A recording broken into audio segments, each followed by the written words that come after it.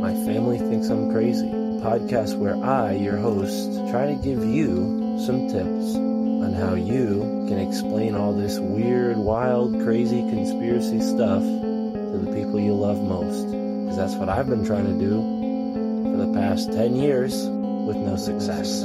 I've been telling everybody that our government is shady, but every time I do, my family thinks I'm crazy. The hollow earth, UFOs, aliens invading, fluoride in the water, they swear skies daily. When I talk about these things, they think I'm crazy. There's no escaping anymore the evil that we're facing. Illuminati mind control, they're sacrificing babies. The end of days, but anyways, my family thinks I'm crazy. What, they don't want to listen to you? No, they don't want to listen. They don't want to hear it. They're just like, oh, here we go, Mark. Off again with your... Mark being Mark again. Yeah. So, that's the thing about podcasts is when you're on the air, and it's like therapy, If I can't talk to my family about this stuff, I'll talk to you, Matt, and all our listeners. You'll just tell your whole podcast. Yeah. So who are we talking about today, Matt? They think that I'm crazy. They really think that I'm crazy.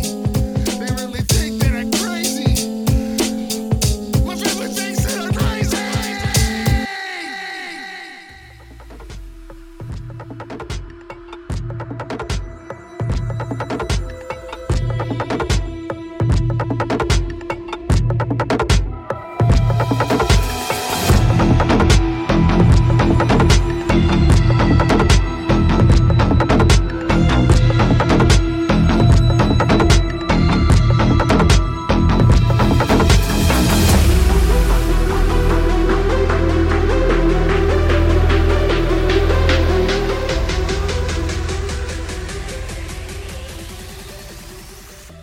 All right, ladies and gentlemen, here we are on the My Family Thinks I'm Crazy podcast, and this episode is another special bonus episode.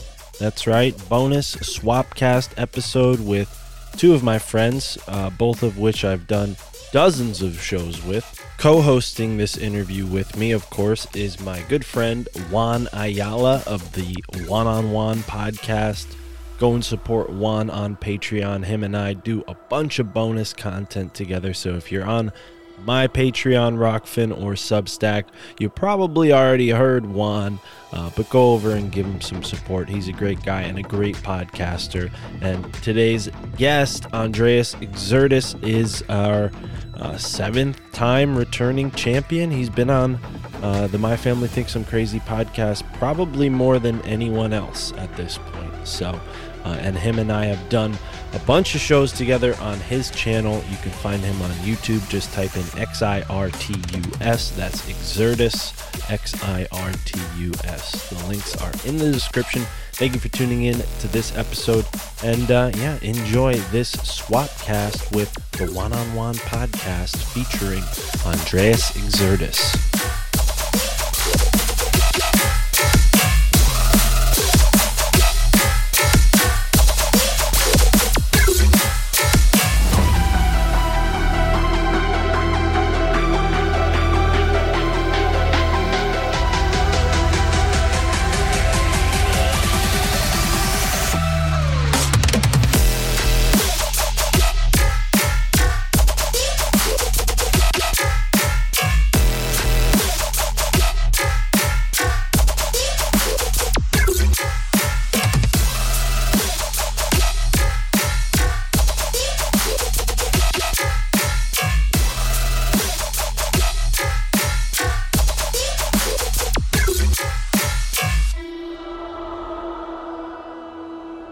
Boom, we're here. I'm into it too. Give me this, I'll do it.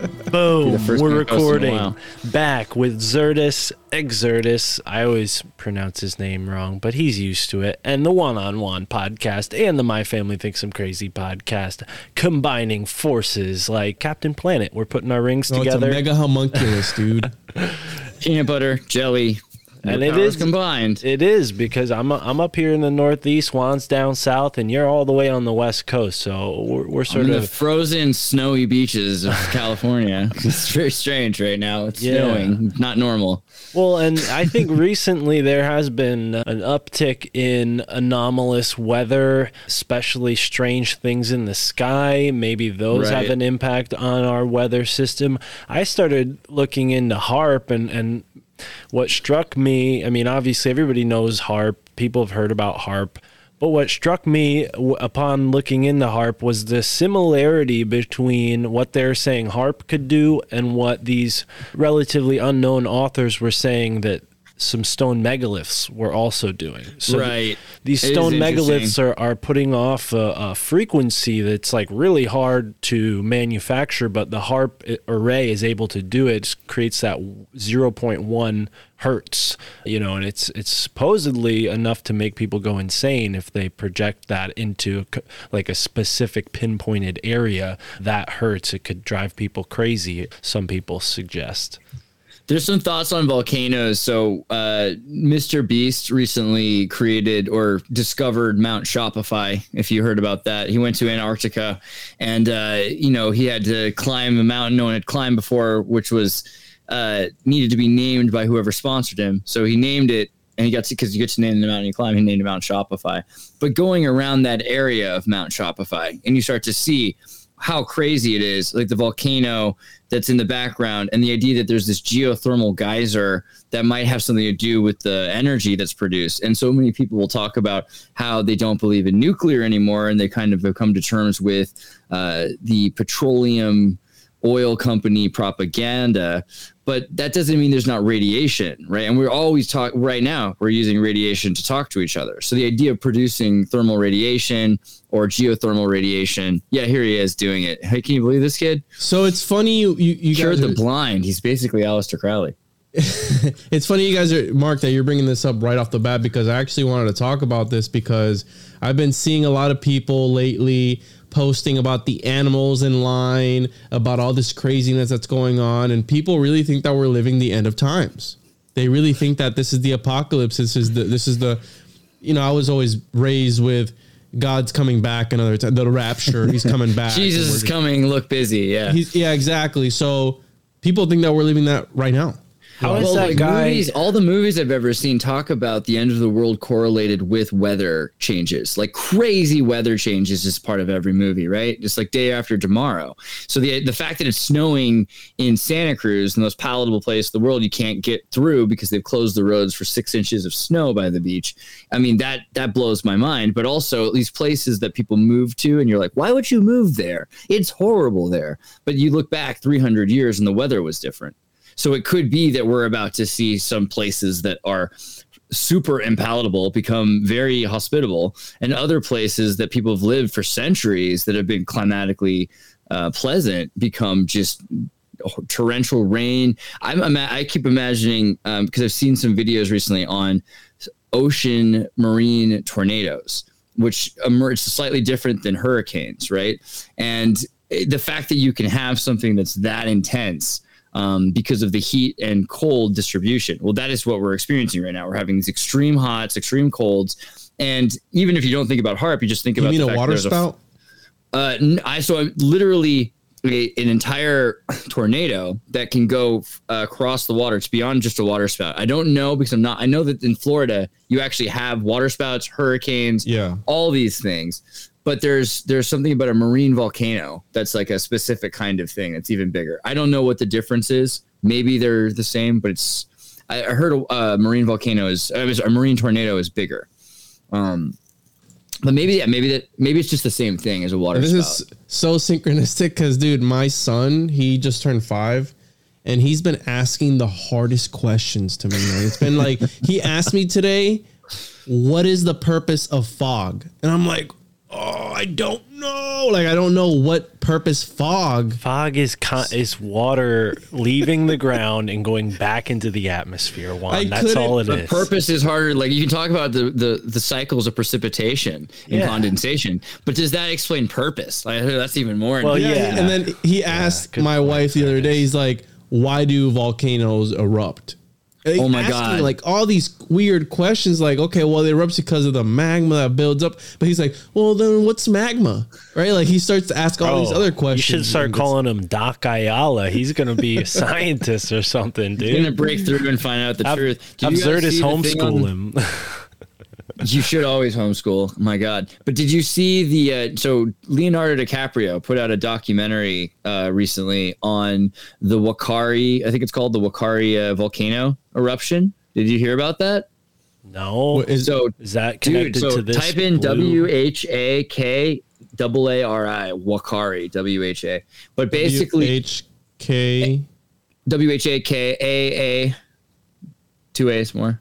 Hold on. Yeah, something like, you'll find it. There it is. So basically, this thing went off, and there was I saw the documentary. Yeah, you did. Yeah. So there was like a group of tourists on a cruise line, and the thing used to erupt all the time. Then it was once every 10 years and every 3, and they figured that out the time they were there, and it erupted, and it was like 450 degrees, like 200 centigrade. You're in an oven of a sulfuric steam for minutes. And some people survived, but not many. And a lot of people died. And just the most horrible possible thing you can imagine. Because the heat, the temperature just went up. They walked up to the thing. They're like, oh, it looks like it's usually this beautiful color, but it's kind of white. There seems to be let's get our selfies. We better hurry up and get our selfies and move along. And then the thing just went. And there were 3 groups on the island, one right by the thing, one near the end of the thing, one in the middle of the road. The ones right by it, worst possible story you can imagine. A child made it out of his family. The other ones, a husband, a wife, was very Pompeii. And then the group by the ocean, they got into the water, and then they just went down and dived underwater for as many minutes as possible while they tried to rescue them. And everybody was some pretty serious problems because it's basically boiling you from the inside out, right? Like you're baking. So yikes. Yeah, I did see this one, and I started watching the Nepal avalanche one, the earthquake when they were climbing Mount Everest. Mm-hmm. Yeah, dude, that's wild. Can you imagine? I mean, these people. This guy was talking about how his skin was literally hanging off of his body from how hot, and like it's just I can't even imagine. What I want to know is why, when we were looking at the Mr. Beast video, why were they walking with gloves off? It looked like the wind was kicking up a bunch of snow, and the camera guy's gloves were off. I'm like, and then they're like, yeah, it just went below 20 degrees. That guy's hands should be instantly frostbitten, yet he's holding a camera. Like, I'm curious what's going on. Not if you don't have to replay the video, but I'm wondering if you guys saw that and have any thoughts about, like, was he in a part of Antarctica where there was like glacial heat or something, or like geothermal heat?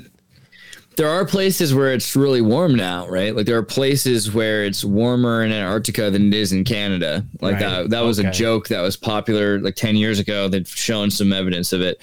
And they're not allowed to urinate anywhere. They have to bring bottles of everything they go. So you won't find much evidence of the proof that they were there, which is also interesting. But there probably are points where it's palatable and then it goes extremely cold because it's basically a desert. It's not as much of the desert as it was 50 to 100 years ago. There's more weather in Antarctica than there was 50 to 100 years ago. Why couldn't they pee there? What's the purpose of that? I'm going to just guess that it's some sort of United Nations, like Lucis Trust white magic treaties thing. But they basically don't want them to mess with the environment, Earth first, buddy. Sure, and then when you go to Mount Everest, there's literally dead bodies on there that they haven't been able to take down, and it's literally trophies. Yeah. Aleister Crowley climbed Mount Everest. So did he? Yeah. So there's that. I feel like there is something to that. The idea. Oh, dude, and I know Mr. Beast is shady as far as like the first rituals that he was doing. Didn't you talk about this, Mark? His name is Mr. Beast. Is that? He's a nice seeming guy, but his rituals are weird. Yeah. Have you seen him say? What do you say, Kanye West, 1 million times? No, it was Paul. Paul, what's his name? Yeah, the influencer guy, Logan Paul. Logan Paul. He said his name like 1 million times, like summoning him. That was horrifying. Yeah, no, I didn't. I don't think I talked about it. I think a guest of mine brought it up, and then somebody in the comments were or someone on Telegram was like, how could you talk badly about Mr. Beast? He cured the blind. And I'm like, I didn't even know that. Like, the guest talked about that. I don't know Mr. Beast. I'm seeing him for the first time now. Just saying that is the reason why I'm suspicious, no? Shouldn't you be suspicious? I mean, here's the thing. Yeah. I'm not being critical here. I'm actually kind of complimenting. I'm saying credit where credit's due. This is a brilliant magician. As far as I can tell, he's doing magic in front of everybody in a way that's in plain sight but out of mind. That's the most powerful form of magic. And he comes off as not powerful when he's so powerful. That's brilliant. I don't know. That seems like Taoist brilliant. So I can't just say, oh, well, because he's doing that, he has to also be doing terrible things. I don't know that for a fact. And he does go around doing a lot of good things, but isn't that what the Antichrist is supposed to do to make it confusing? I'm not saying he is. I'm just, he's a nice boy. Wow. Yeah, it's wild. No, yeah, I've heard somebody talk about his logo. I think it might have been your guy, Mark, that he talked about the logo being the tiger with the lightning bolt and where did I hear this? I know I heard it somewhere. If it was on my show, don't expect me to remember it. I have a hard time remembering what my guests say. It goes in somewhere, but it's just hard to recite. Yeah, I think that's interesting though when you think about how he did it. You know, people say he gamed the algorithm. Well, that is also kind of understanding how magic works. Giving money away, the more power you give away, the more room there is to give you more power. And so he gets into a trend. So it's kind of brilliant and it's karmatic. And if he doesn't know it's magic, then I'm surprised because he's been on Lex Friedman and he could very well be more he could be as simple as he pretends to be, but I just doubt it, right? Like it's kind of like the geniuses who make children's shows. He's just making a child show. He got on Logan Paul from that video that I just showed of him saying Logan Paul 100,000 times. I believe he made it onto the I'm gonna look it up now. But something happened where they either recognized him or he actually got on Logan Paul's radar because of that video. So it's almost like how you're saying you attract it, you're putting it out there, you're doing ceremonial magic in front of an audience pretty much. Yeah. And then you do these mantras or whatever it is, and bada bing, bada boom. Next thing you know, you're manifesting it, and now you're on top of the world. And if you notice, all his videos are like almost humiliating these people, like, haha, stay in this house for 100 days. And then part of that was like, let's take away stuff every week or every day until you have nothing left and see how long you can survive for money. And it's like, it's kind of Squid Game-y-ish, you know what I'm saying? Like, kind of weird, man. It's kind of weird. I mean, but it's what people love also. So that's the other tragedy is like humanity feeds off this. This is the thing we're feeding to humanity because that's what they want to eat. You, me, Mark, we've all made shows. Those shows aren't as popular. So there's something about that. It could just be that people haven't all gotten the opportunity to hear from us, but it might be that people really like this stuff or there's some reason why they're hypnotized by it so much. And I don't know. I'm not saying that humanity's just, there's no hope, but we do have to consider that. It reminds me of when Obama ran against Ron Paul and it was like the Truth Movement and the Obey movement. And it just seemed so obvious that the Truth movement, you just tell people the truth, they're going to get into it. That's people, but no, Obey, Pepsi. People loved Shepard Fairey. They loved the aesthetic. Obey, that was what became, Obey was more popular than the Truth movement. I'll never forget that. Yeah. And especially when you're some lizard politician that it's not, but they do tell you what you want to hear. Now, if they're telling the truth, that's a whole other thing because they say a lot of things to get in that position. And then once they're in that position, they do absolutely nothing, or they do the opposite of what they've been talking about and campaigning about for the whole time. And then people kind of sort of turn a blind eye towards it and completely forget about it. And then we do it over and over again, ceremonially every 4 years. And we do it over and over again where we elect somebody 4 years, they're there for 4 years. We do all this stuff for 4 years, and then we do it again and again and again. The system never changes. And I'm talking about this because I just did an episode with Michael Wong where we talked about the paradigm shifting, the meta paradigm shifting, where as long as you accept this and keep accepting it and don't make room in your life in order to stop it from happening, you're not inviting a change in your life, a space for change. Because you're always on top of it. But once you start to recognize that, you're able to make a space for change where it's, whatever that change is, it's able to enter itself. But that's easier said than done, in my opinion, because it's everybody around you is indoctrinated. And it's like Plato's cave, the allegory, where you come out and you come back and you're like, hey guys, there's more out there. They're like, no, get the fuck out of here. You're get out of here. We're going to watch the shadows on the wall, and we're going to continue to do that until we die, I guess. And some people like being in there. It's secure for them, right? It's security. It's safe. They feel nice, and they like that the government caresses them every single night. And I mean, I feel like shadow puppets could be better is the problem. We could have a better, and this is the problem with lexicon and the language that we use, the kinds of experiences that other people have, and they make these abstract word symbols based on that we're learning from. We are living in Plato's cave, and our language is kind of the evidence of that. The way we communicate, the lack of understanding of words, 7 words for love turned to 1, all these kinds of ideas. It destroys our ability to think in other forms than the words that we're allowed to think in. And this could be an escapable problem if it weren't for the fact that everybody who comes along and masters neurolinguistic programming or the magic of communication tends to use that skill to control it themselves. It's like never just, okay, now we're going to break free. And if it happens, people aren't as interested.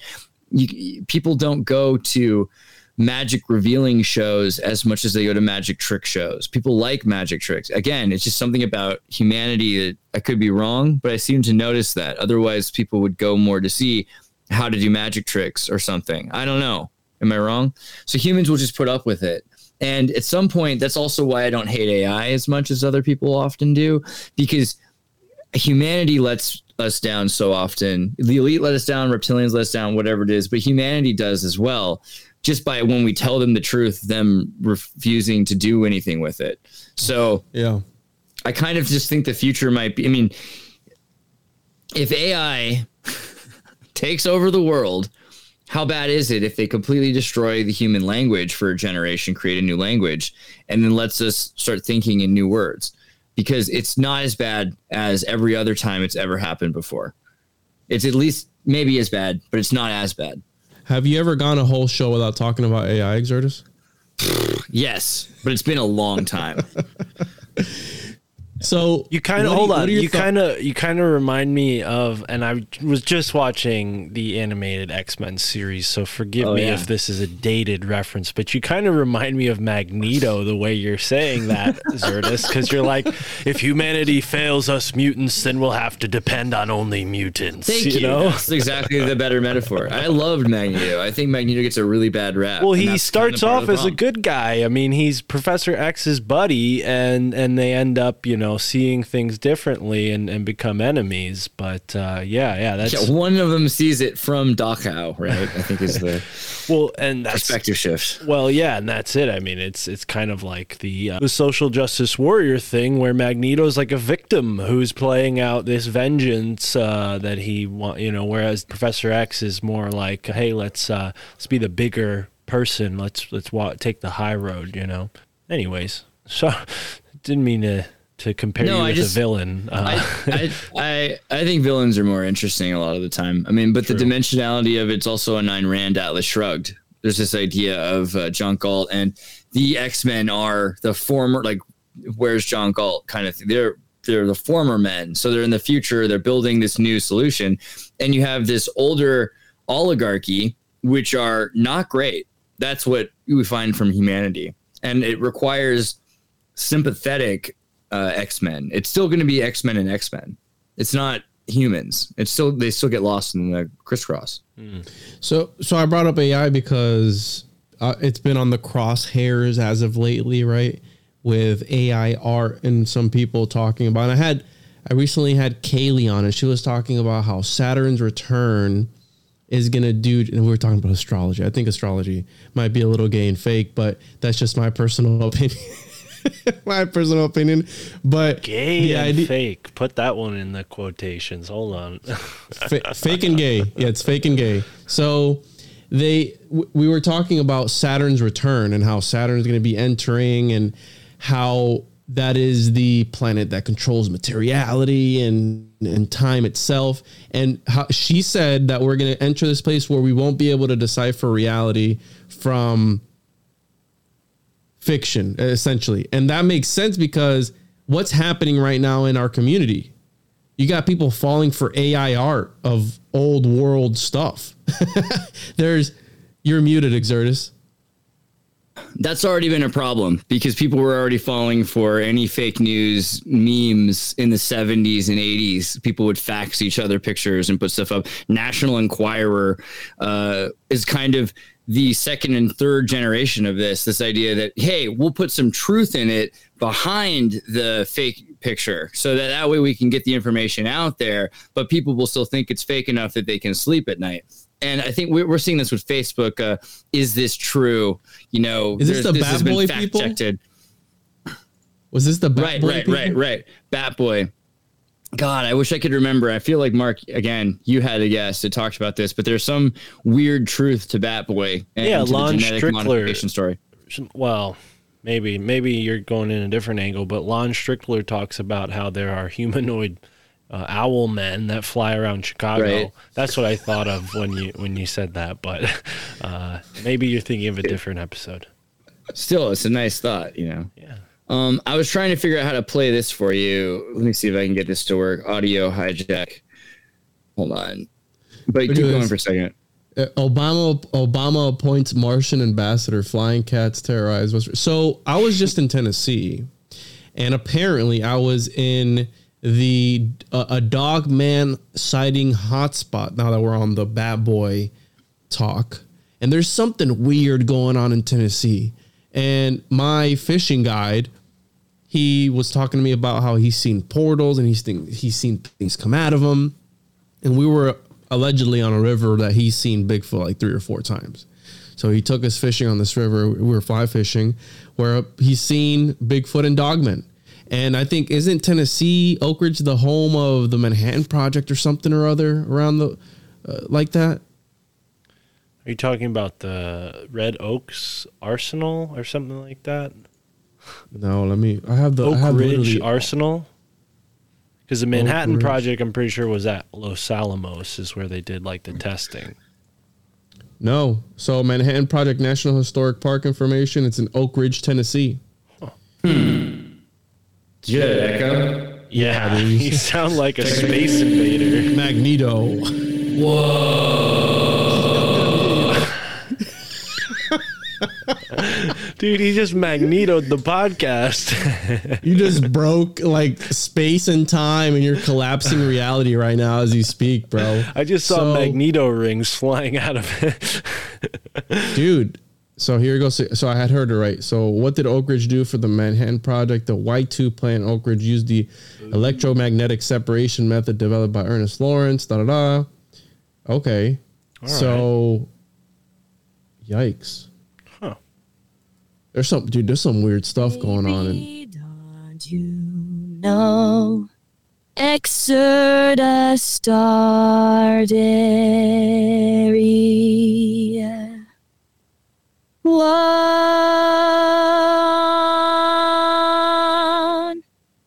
online podcast.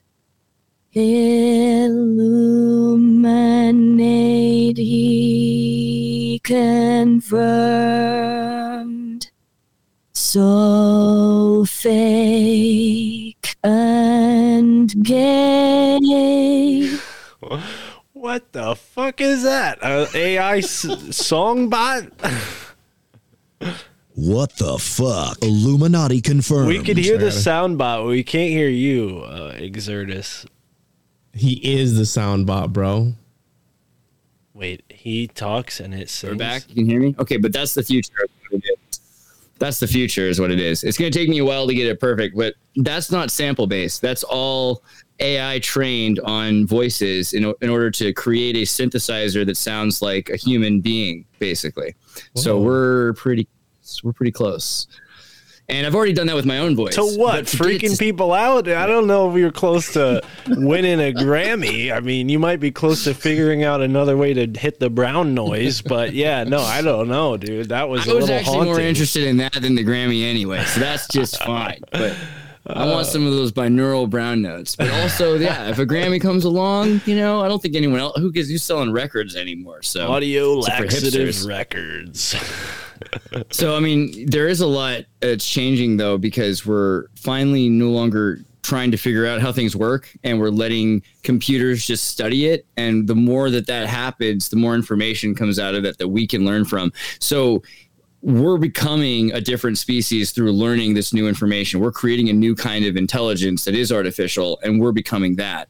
So it's also important to recognize that we're not the same people that we were 20 years ago, even more so than your parents aren't the same people that were around 1,000 years ago. We've changed more in the last 20 years than people really probably have before that. And just in our wet wire programming. So we are X-Men. Kind of. Yeah. I mean, and some people more so look at, X-Men. but like, so you think about the Chinese and the Russians and the French and the Super Soldier Caribbean Island programs, right? There are people that are taller, bigger, stronger, before talking about Neuralink. And that's something to consider as well. How does that change your brain that you're relying on parts that weren't there before? So we are becoming a different thing, and it will be harder to empathize with these older stories. It won't make sense to us why people did the things they did, because they won't have the same rationale or the same, process of picking what they're going to do. I think that that's a big change that's coming as well. And yeah, also the uncanny valley is probably for predators to stare at us and for us to know that they're not human. It's getting obliterated, though. The uncanny valley is getting obliterated the further we go into this, and the further along we get. And I actually named an episode that the destruction of the uncanny valley, because where does it stop? But then how you're saying, it's almost like history doesn't repeat itself, it rhymes, because we go through these cycles. Right now, everyone's talking about, it's the end of the world, the AI is taking over, we can't discern fake from reality, et cetera, et cetera. But then how you said in the 70s or whatever, with that newspaper, people were probably thinking the same exact thing. In the 1930s, I'm sure they thought that was the end of the world with the Great Depression and the crashing of the stock market. But then we're still here again. People used to complain about newspapers. They're like, oh no, people are going to just be staring at these newspapers all the time. They won't be talking to each other. It's not like a lot's changed. People are antisocial. People are social. The thing that changes it the most is plague season. Yeah, you can tell, this is also kind of interesting to me, is how many more robots we're starting to see, because all these things are different. Robots are machines. That has nothing to do with AI, right? AI can be your university education. That's an artificial intelligence installed on you. But the third eye thing, that psychic thing that humans have, can robots have it? And I think the answer kind of is yes. AI can have it through robots and through all of these sensorial systems we have, because collectively it's able to experience and measure the entire environment, and also other senses. It's able to feel what another being is feeling. So with Neuralink, singularity of emotion is going to be more important than singularity of consciousness, because they're going to be aware of where everyone else stands in the system. But these are homunculus, right? Isn't that kind of the point? That was fake. That was not real. Well, so dude, what? There was someone who animated. said they saw a Boston Dynamics robot on the highway doing some work. The other day, I saw a video on Instagram yesterday. So there are out there doing things, and you can buy a Chinese Boston Dynamics drone that I've seen from Alibaba pretty cheap. It's like $5,000 or $7,000 to get a gas powered one. I mean, they're gasoline powered, a lot of these, because they run a lot longer than the lithium battery. They still have to have a lithium battery to run onboard motors and stuff, but most of this cranking and pneumatics is all gasoline powered. So they're building like a 2-stroke motor. They're building the Sentinels, basically. Yeah, but that could be useful. I mean, hey, drones are also just put an AK on top of a drone. What a but no, these are great different. deal. Alibaba, AliExpress, pretty cool thing that exists. There are some things that have changed in the last 10 years, right? Since Trump, last 5-10 years, you can't buy certain things from China without tariffs. So we are isolated from each other. You can't get the Shenzhen treatment you used to, but that's okay. the thing about it is with technology, you will soon not need to build a drone at all because everything will be built into everybody. That's kind of what I'm saying is that AI, robots, all this stuff, it's not going to matter very soon because, and then the term for me here is MAGA, but it's MAG AI. It's Make America Great AI. No, that's what they're doing. It's Make Esoterica Great Again. Mega. Oh, how about Meta? Make Esoteric Tartaria again or something. I don't know. Make Earth Tartaria again. Esoteric gotta go in there. But the point is the same. AI. It's not just again. It's really just AI. We're about to build an artificial intelligence that we all are part of. It's a new way of thinking, and it's going to replace everybody and everything, including these sentinels or robots. It's not really the point. And I think we're constantly thinking, oh, wow, the big problem here is a human is going to take control of this thing, right? So it's actually in everyone's best interest to make something that humans can't take control of that is its own independent thing. Or is that, what do you think? I'm with you. Absolutely. But every single movie that we've seen, Exertus, yes, it doesn't end well for us, right? Frankenstein's monster, he will stalk you and kill everybody you've ever loved and watch you from the outside until he's destroyed everyone around you. So, I don't know. I think that there's deeper truth. What's up with the faces, Mark? Well, I'm making faces too. Are you kidding me? Because you're the homunculus guy. You're the one telling us to be careful. I'm thinking, wow, you must have been doing some like dramatic reading by candlelight next to a stormy window or something. You sound very poetic all of a sudden. You're like really waxing about Frankenstein. Well, no, because Frankenstein's monster is very poetic. It's about the evolution of something, and people really take it. They're like, oh, he's Frankenstein. No, he had feeling. He learned language. He learned a language, and he learned to love. And then they took all that away from him, so he was pissed off. But the part of the homunculus, the golem is the one that does things for you. But even then, that one can still go out of control. The homunculus, it's supposed to serve you 100%. And then you sacrifice it for the magical power, for whatever that is, to do your magical. Or you can let it grow into old age and it'll become Bigfoot or a goblin or a giant or something. Going to that, I'm curious. So they don't always kill the homunculus. Sometimes he gets to ride off in the sunset. I want to hear that story. Yes, sometimes they get to ride off in the sunset. If you think about the leprechaun, a leprechaun is a sort of homunculus because part of the homunculus lore is that he leads you to gold. He leads, and there's a story, bro, that a spiritual creature led Edward Kelly to the Voynich manuscript. He was led by a spiritual creature. So was that a sort of homunculus, like an astral homunculus or something? But the point being that, yes, some homunculi grow, and this would account for cryptids or we're talking about dogmen in Oak Ridge and portals. I've always felt Gargamel was so if Gargamel created Papa Smurf, I know that doesn't make a lot, but hear me out. And then he was a homunculus who got away, and then that's where all the Smurfs come from. And he's just like, we got to stop this because it's my own fault. It's like it adds a dimension to Gargamel's whole problem there. It's definitely an alchemist. I mean, he's got the attire for it. Oh, clearly. Yeah, he's trying to eat them / turn them to gold. These are things alchemists do with homunculi. Yeah, there's definitely a hidden story behind all of this. And yeah, they could be considered magical little beings. So part of alchemy, and also it involves eschatology too, the end of times. Because I talked to Jay Widener, and they deciphered with Vincent Bridges. They deciphered the cross at Henday, and it was pointing at this cataclysm that's to come, and a place where you're supposed to go to avoid it. In Peru. Right, yeah. Well, so like the Quechua have the stories that they lived for 100 years underground in Peru. The Bolivians also have a story outside of Titicaca that they were in a cave for 100 years about. This is a reoccurring idea of this,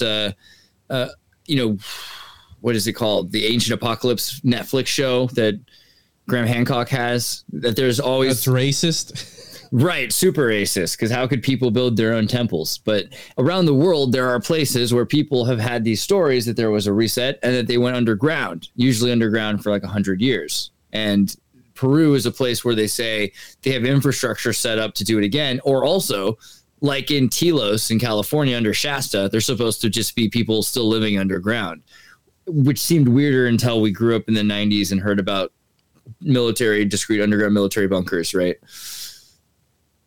Yeah, and so alchemy is also supposedly related to this eschatology, and then he brought up also Fulcanelli and the volcanoes, and how there's something also about volcanoes and these lava ducts, where he says that they look for that because of the crystals and the way it's acting all together, and it opens up portals of some sort. I mean, and this would make sense that a lot of ancient cultures would worship these volcanoes. And I've also heard Yahweh was either a volcano or a dragon or something. You ever heard about that? Yeah, absolutely. So the idea that Yahweh and his wife, I forget the Haaretz article I found that talks about this, but the ancient Sumerian Canaanite versions, there's a husband and wife deity, and there are two mountains that erupt, and so also that the original Asherah. Yeah, I think that's right. Ashara, something like that. There's statues of them together. And at one point, Abram is going to be killed because he's going to be sacrificed because his father, Tariq, is it right? I think Tariq's the father of Abram. He's supposed to sacrifice him. He's a soldier. And that's why he ends up in the cave. So Plato's cave is kind of Abram's life, because Abraham was in the cave and he wasn't allowed to see all the idols. And then he goes out and he makes the symbols. His job for his uncle is to make the symbols and the idols. And then he says, we really got to get rid of idols altogether. And that's kind of the beginning of also this monotheism, but it's not really monotheism. It's henotheism, Heno, which is the idea. So if you believe that there are many gods, but one of them is the greatest God, or your God, right? Mm-hmm. So do not have other gods before me. Kind of it implies there are other gods. It's just that this is the one God. So you should only worship this God. At least you should. And that's henotheism. So Christianity, Judaism, Islam are really henotheistic. Islam can sometimes have sex, and so can fundamentalist Christians that have deviated from the fundamentals, but technically they're not monotheistic. And the idea that Abram's cave really emerged, this idea that we remove all the symbols, that comes back to that idea that they were forging. These volcanoes were used to forge metal. They were metallurgical, and they had a copper period before the bronze period, which we constantly are trying to explain away. But if they had better, more sophisticated technology, and they constantly went to places after eruptions too. So they were looking for places where volcanoes had happened because they had figured out that there were resources that you could get from those places. But even today, if you look up submarine mining or submarine volcano mining, you'll find that and also volcanic plume. I should have asked Brittany if I knew we were going to get into volcanoes, but volcanic plumes, there's all sorts of these natural looking plumes that come off like organ pipes. They create these plumes, and they've actually attached them in order to get natural gases right out of volcanic plumes. And so there's lots of many millions of dollars to be found in these jobs of tapping volcanoes. And if you go on Google Earth, you can type in, I think, probably volcano mining or find the names of some of the companies. They have these rigs out in the middle of the ocean, which is just this square kilometer that's just straight down to the ocean. And it just looks like this scaffolding place right in the middle of the sea. But if you go down underneath it, then they have these abyss like James Bond villain looking underwater construction sites with apartment buildings and working infrastructure. Basically everything that Glenn Maxwell was working on for Terramar. These are very common because they can get gold, they can get resources that we think of as being rather scarce emerge out of volcanoes. I think something else was going on with is it Ghislaine or Ghislaine? Because I got made fun. I mean, the name Ghislaine is fun, but I thought it was Glenn or something like that. I could be wrong. Ghislaine. Well, why the hell was I saying Ghislaine for? Whatever. Anyways, because it sounds right. You don't pronounce Elaine it. Yeah, but you don't pronounce it Gilligan's Island. You pronounce it Gilligan's Island. Right, so why would her name be any different? This is the joke that I wish someone had made earlier. Like, where does Lolita Express land? on the jizz lane. You know, it just seems like, I don't know. It's a bad joke, but it just seems like it's essential. Listen, so I think because Mark brought this up on an episode I was doing with him, and how all these elites have submarine licenses, and how she was teaching other elites to pilot their submarines. Well, I think that there's something going on. He was like, well, they're just going underground to underground tunnels and No. stuff. Don't throw me under the bus. I was saying, why are they learning to pilot submarines? So that they can access this other breakaway civilization that has like probably underground and underwater bases. Through portals, bro. Submarine portals. Right. Stephen Hawking's the whole thing. I mean, if you look at a submarine, you put it next to a spaceship, they're pretty similar ideas. And if you were to put a submarine in space, once it's past that, all this difference that we're calling everything, Van Allen belt, everything else, right? So, and here's the thing, because I always reference, why did James Cameron take X amount of years to make the next Avatar, which I still haven't seen. I gotta. They go underwater first. Man. Who has 3.5 hours? I need a babysitter for 3.5 hours plus. Anyways, but the idea being that he either was given this technology by extraterrestrials or he stole it, or what's up with that? Because that always piqued my interest of like, he took 10 years because he invented the technology that it took to film that movie. I mean, bananas. There's something really strange about his underwater expeditions and the fact that he made Titanic. It's just Titanic is such a specific. Did he really? That's the weirdest thing about him choosing the story about the Federal Reserve. And it's not like he doesn't know about it. The movie's very clearly starring, and she's constantly whispering, these are these people. These are those people. He's here with his mistress. Those are all the names of very important people who died, who were involved with the Federal Reserve. So the movie implicates the JP Morgan without these mentioning names. it. The Right. Terminator, where we're talking about AI, right? The Abyss. Think about the Abyss. The Abyss is like Fraggle Rock for grown-ups. I mean, the idea that we would stop the Soviet Union and the Cold War. Terminator 2, bro. We're just talking about this.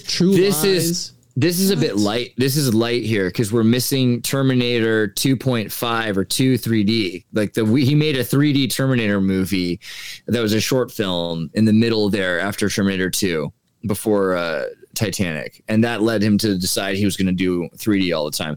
But 3D is not. This is the other thing. 3D is not that big of a deal yet, and it will be. I bet you. And here's why. It sucks right now because we're trying to use big screens, which it's not as immersive because you're in a thing and you're moving around, the screen's not moving. But if you take a Blu-ray 3D movie and you play it on your PlayStation with the headset, then that is the most realistic 3D experience you will ever have. As you're moving your head, the 3D is moving with you because you're getting like 210 degrees out of a 180. And you'll never have a more perfect 3D experience. So all of a sudden, when people realize that, 3D movies are going to become more popular again, but it's going to take probably Cameron or somebody and these the death of the theater for people to really care enough about that technology. I recently did an episode on zombies, and I talked about how the Cinemagicians use theaters as simulacrums of caves, and we know that secret societies use caves. Right. And it seems like the zombie topic really strikes a chord with some people. I got some really angry messages about it, and just people voicing their opinion against the topic. And I'm like, Why? What was the problem that they had with that? So one of the problems was because, right, when you're on a platform and you're talking, you're going to have people who listen who have different point of views. So if I talk about a virus or a contagion and evolution, well, you got the crowd that doesn't believe in evolution or the crowd that doesn't believe in the viruses. Right. So it's like, oh, automatically they hyper focus on the one. Like, dude, I've done presentations on Parsons, and I'm telling you all this crazy magic shit that he did and all this craziness of how he was having sex in the desert and L. Ron Hubbard and all this stuff, and they were jerking off on parchment. And then I mentioned one thing, I was like, oh yeah, he invented the fuel that put us on the moon. The only comment, this dude really thinks that we went to the moon, bro. Right. You know, there's this when Jerry Seinfeld accepted the award for best commercial writer, right, for marketing award, he was talking about how he wants, his favorite moment is when he sees an ad on TV, and right when he buys the thing and he's waiting for it up until the thing arrives. And when it arrives, it lets him down, but that's okay because it's been 2 weeks and he's gotten to process it. And then he moves on to his next dream and he buys something else on the TV. And so that's why marketing is beautiful. This is not how most people work. Most people will like not buy stuff. Then they'll buy the thing finally thinking it's too good to be true, but they really need it. It's not the thing. And then they just stop believing. And this is a problem with most conspiracy theorists, or a lot of people in general. They become cynics out of pessimism and they just throw away everything. They're like, okay, well, this wasn't true, so everything is not true. And the entire thing isn't worth looking into what truth can be found in it. And so that's the end of the discussion. And then it's so sad because imagine saying, like nuclear power is not real in the way that we're told it is. So therefore, don't look into Chernobyl. Don't look into these. It's just so clever, right? And the same with space, right? Hey, space isn't real, right? So don't look into unidentified flying, what's it called? UAPs. Don't look into aerial phenomena. And the idea that aliens don't exist, right? Because space doesn't exist and aliens don't exist. You're totally safe, right? It's just you and us, and we're working together. So, I mean, to me, it just gets even closer to docility. And you have to be able to question yourself and be like, okay, even though I know this is a lie, it's a lie about something. So there has to be something there that they're lying about. And that's so important. It gets lost along the way. I don't know if I admire or not the people who aren't into any of this crazy stuff. I look at what I consider a normal looking person, and I think to myself, I go, I wonder if that dude's thinking about reptilians right now. He's dropping. Admire is a fair word. Yeah. You know what I'm saying? Like they don't have their head, but then just thinking about nothing. When people are just walking around, they're like, when they go from their car to pick up their bag and back their car and there's not a single thought in their head, I'm like, dude, that is so much bhakti. How did you do it? I'm walking. I'm like, the homunculus that they put together, he was sacrificed. And I am, you know what I'm saying? Like people who live, like I heard somebody compare themselves to Patrick Starr the other day, where he lives under a rock. He doesn't watch news, doesn't care about anything. It's like Patrick Starr's happy, right? I mean, relatively happy. He's very happy. He's kind of dumb though, right? Ignorance is bliss. I mean, but that's the thing. So you could say, vaccines, viruses aren't real, so I'm safe. I don't have to worry about anything. I could say that evolution isn't real, so it doesn't matter what I do for my day-to-day life and the choices I make and the people I breed with and whatever, right? Like it doesn't matter because evolution isn't happening. Nothing's happening. Choices aren't happening. There's no evolution from one moment to the next, like at all. There's how far you take something. Do you you can agree with me that the way you were taught in school about, okay, but in school today they're not telling you come from monkeys. That's not a thing anymore. What are they saying nowadays? I love this also because Planet of the Apes, I just recently rewatched Planet of the Apes, like the original and the new reboots with James Franco, which I thought were underrated actually. I kind of liked them. But I did too, Loki. Yeah, totally. But the thing is, the story goes that there's a missing link, and they're always joking about that. It's not that we come from monkeys; it's that monkeys, apes, and humans, and Homo heidelbergensis, Homo floresiensis, the Neanderthal, that a lot of things all came from a similarity, and that there are genes that are similar in there, and that's not untrue. I can take, and I've done this. You can take a coffee machine apart, like a Mr. Coffee. You can take PCR expressions from spit saliva or from blood, and you can actually duplicate them by heating them, cooling them, heating them, and cooling them over and over again on this thin film on a petri dish, and then you can take photos of this, and you can see the different sequences. Then you can digitize that, and you can actually use an index with BioTwist. Genome compiler was what it used to be called, or promoter CAD, and you can see like series of sequences which are similar or dissimilar to other sequences. So I'm pretty convinced that the mechanical clockwork of DNA exists, and it's more about how much they have control over it. And obviously they're not making the giant corn with the GMO. So I hear you. They're not doing the things with it that are super magical, but we've made at BioCurious Lab a kind of algae that we put a fluoro marker in. So it was UV active. So it would glow essentially like the UV jellyfish, right? And all it took was you find the sequence, you put it into the software, you open it and you change it in promoter CAD so that it matches the correct kind of life form. You send it to Japan. They send you in the mail a virus.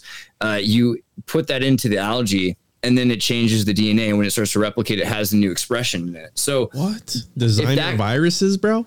Right. And so this is important. These things do exist. You can have blue hair. There will be consequences. The world is changing. Future shock is coming.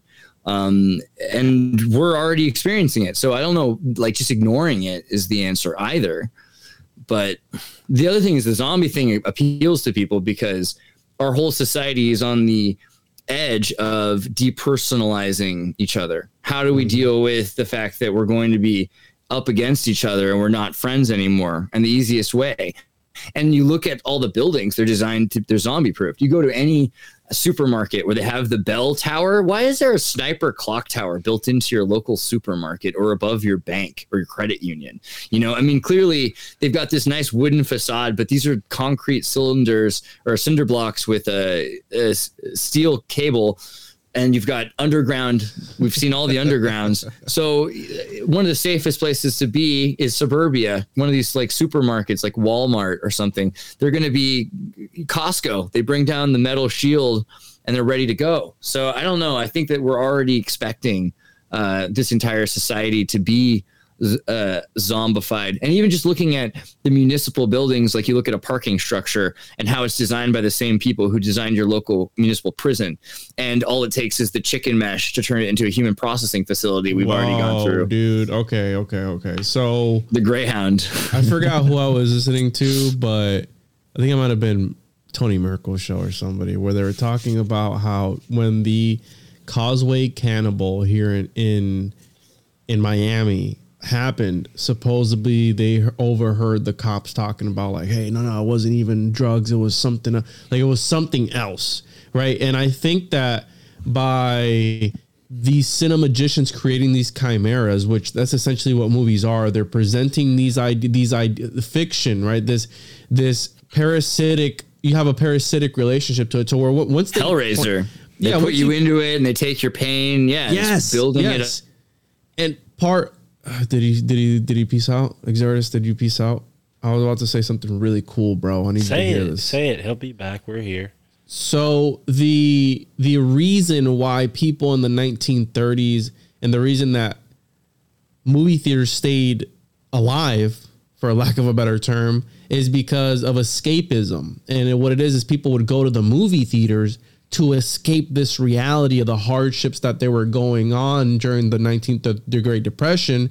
And they would live through these movies, through the actors that would portray these lavish lifestyles. So it makes you think why, when this whole thing happened in 2020, why the theaters never went out of business. And it was a meme, right? And we have the idea of memetics and how things are spread through culture and through society and all these things. And that triggered people, bro. Like there was people triggered about that. Like, no, that's not true, bro.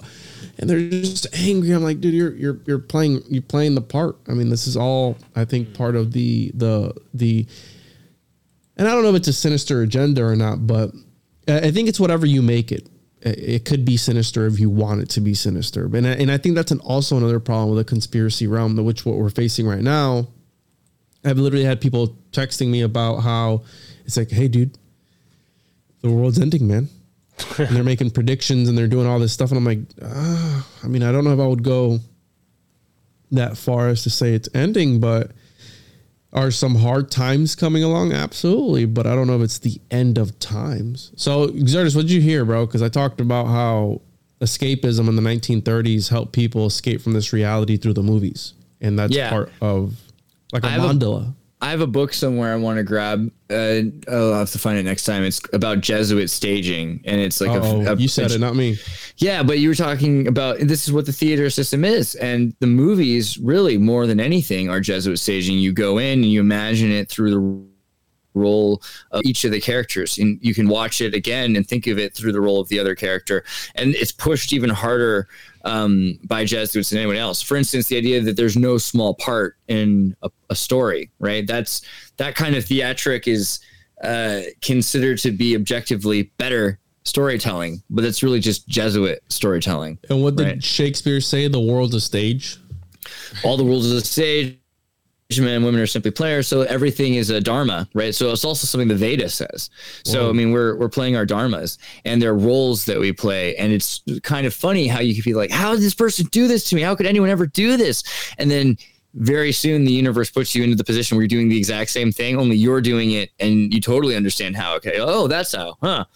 Weird. I didn't even feel that bad doing it. I thought that I would, oh, weird. The universe does that to us all the time. Right.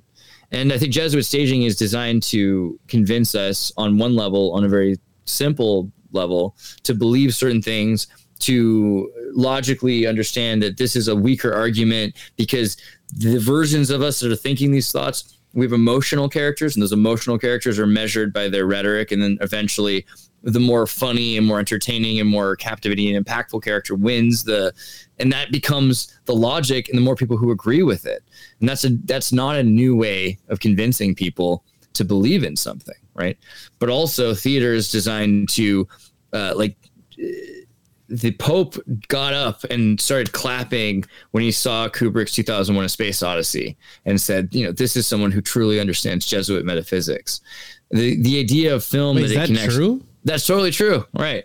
And so these kinds of things happen because they're trying to tell us what we're supposed to believe. They have an abstract understanding of that, though. It's not always very logical. So the movies are, the other side of it isn't just teaching us, the cowboy wears the white hat if he's a good guy or whatever, the black hat if he's the bad guy.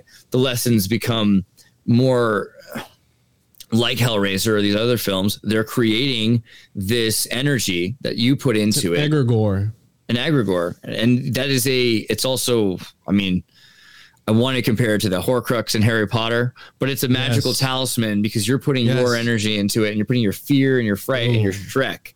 The Shrek is also, as you find with Satanism, Anton LaVey's daughter changed her name. She's no longer Xena LaVey. She calls herself Xena Shrek because she married, I forget his name, something Shrek. Who did the ogre? Right, but the ogre name comes from the German word for fright, or Yiddish word for fright. And the book, even, which became the movie that Spielberg bought the rights to, was written simultaneously to Shrek's interviews with Charles Manson. So there's this idea that there's an emerging Discordian, subgenius alternative to Satanism that's aside from Michael Aquino's Temple of Set, right? Because Temple of Set is Satanism without Jesus, and we don't need Jesus if we're going to be Satanists, right? They're trying to be Egyptian and get rid of the Judeo-Christian allegory. It's very new age, dude. Because slow down, because you do this. You like boom, boom, boom. Okay, let's take it a step at a time. Calm down, little homunculus. We're gonna get there, bro. Okay, the little train that could. So I love that one. This is Shrek, the satanic fairy tale. Really? What is this? Absolutely. Why you made a Shrek video one time, dude? Totally. Well, that was also mainly because I like Smash Mouth was the reason I did that. But it all is that's the answer in a lot of ways. What you get out of that video, dude. There's articles, like scholarly articles written about this on JSTOR. What? Yeah. I mean, when you find out that the band Cake, that Cake is Aleister Crowley's Witch Cake, but whatever. The thing is, with Shrek means fright, and getting to the primordial fright is the child's fright, is the more true, they think, truth. It's the truth that is emerging from the Tao rather than our overanalyzed theocratic understanding of it, which might be too generalized and might be including misinformation. So they're arguing that every time it happens, the noble Tao is not the eternal Tao. And so we need to focus on the contemporary fright, the contemporary instinct of the child. And that is emotion. Is this the guy you're talking about? Right. Nicholas Shrek. Yeah. They're no longer married, Xena and him, but they were, and she kept his last name. So that also says something about the name magical. itself. Yeah. Right. Whoa, dude. She's interesting. She's an is interesting lady. 'cause To imagine. I've heard that she is the byproduct of her, and wasn't she like Taylor Swift's clone from the future sent back in time? No, I'm just kidding. no? But Wasn't she like a sort of incest baby or something like that? Of her. there's a kind of a moonchild ritual that goes on, and was also complicit or victim, depending on how you look at it, as a child to a number of some crazy rituals. But she that's not even the thing she's most upset about, and she does Tibetan Buddhism now a lot, which is her main focus. But it's interesting how close Buddhism is to LaVeyan Satanism, and these kinds of sound rituals. What she does now is she makes these sound rituals, which she records as an album or an event. It's kind of like a concert, but it's a ritual and a spell. Yeah, but the East powered the West. I mean, they got their ideas from somewhere, especially. Yeah, so Tibetan Buddhism gets a lot of its ideas. It's funny because people think, Tibet, China, it's got it from India, but really it's the African or the Egyptian, Sumerian, like the Ptah-hotep books of Setian magic that make the Tibetan Book of the Dead and the Egyptian Book of the Dead are correlated. And it's very interesting that we don't make that correlation, that it's not a very, Sino-Asiatic religion necessarily. It is Indian and it is African. I wanted to talk about back to James Cameron, because I pulled up the video here of. Can I just point out that it's weird that you guys both separately mentioned books that I partially was near this week? The Voynich manuscript, which is in New Haven, and the book, a copy of the Egyptian Book of the Dead is also in New Haven. I was just over there yesterday in the manuscript library. Is it at Yale? Good. Is that one at Yale too? Yeah. And remember that guy, Chad Stempke, who talks about the Stargate portals? So apparently the same architect who built the Stargate portal in Detroit built an underground sculpture garden right next to the rare book library at Yale. Whoa. So I just found that the other day too, which is interesting because it's basically a portal in white granite. Built underneath under the ground level next to the library. So, okay, all right. This is where we're okay. I want to run something past you, Exertus, because this relates to the Voynich manuscript. Portals at Yale are totally possible. Okay, but hear me out. The idea that the Voynich manuscript, as you read it, you experience some change within you, because they say that some people say the pages are made of poison or something, ink, whatever was used, something like that. That's the plot from the Care Bears movie. If you read it aloud, it comes alive. No, but really, I think it's probably true. So it relates to that, because I've dubbed this interdimensional literature. Because there are books, quite literally, I mean, look at the Holy Bible, whichever version you want, that shapes people's realities. Because we've talked about the paradigms and being in essentially a reality tunnel of some sort. And if you're not shaken from that reality tunnel, you're not going to ever exit. So you are in Plato's cave in some sort of weird way.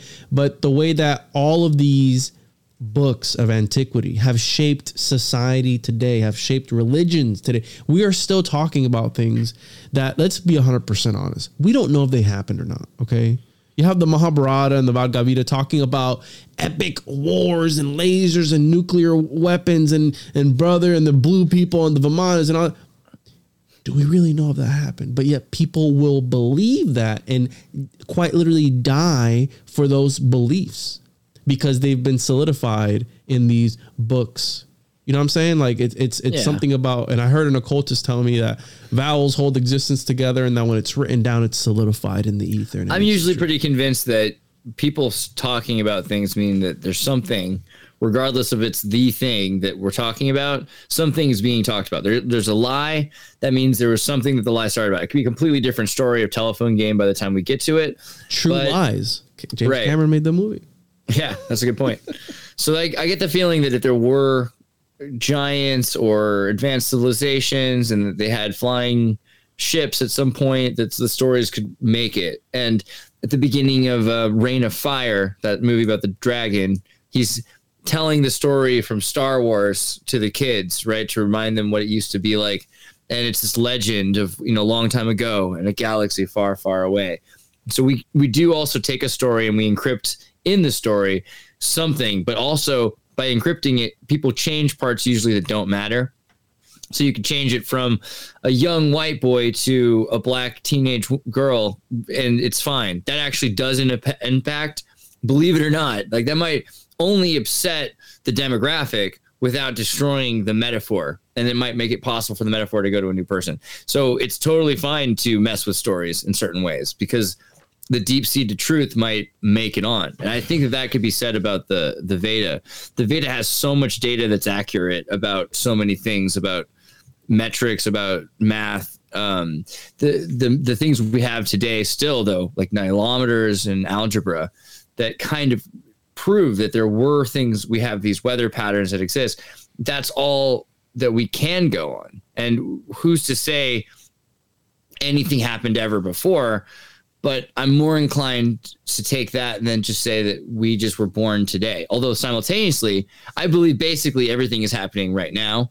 So anything in the past is probably happening right now anyway. And they're all correlated because we need them to be in order to make our processes.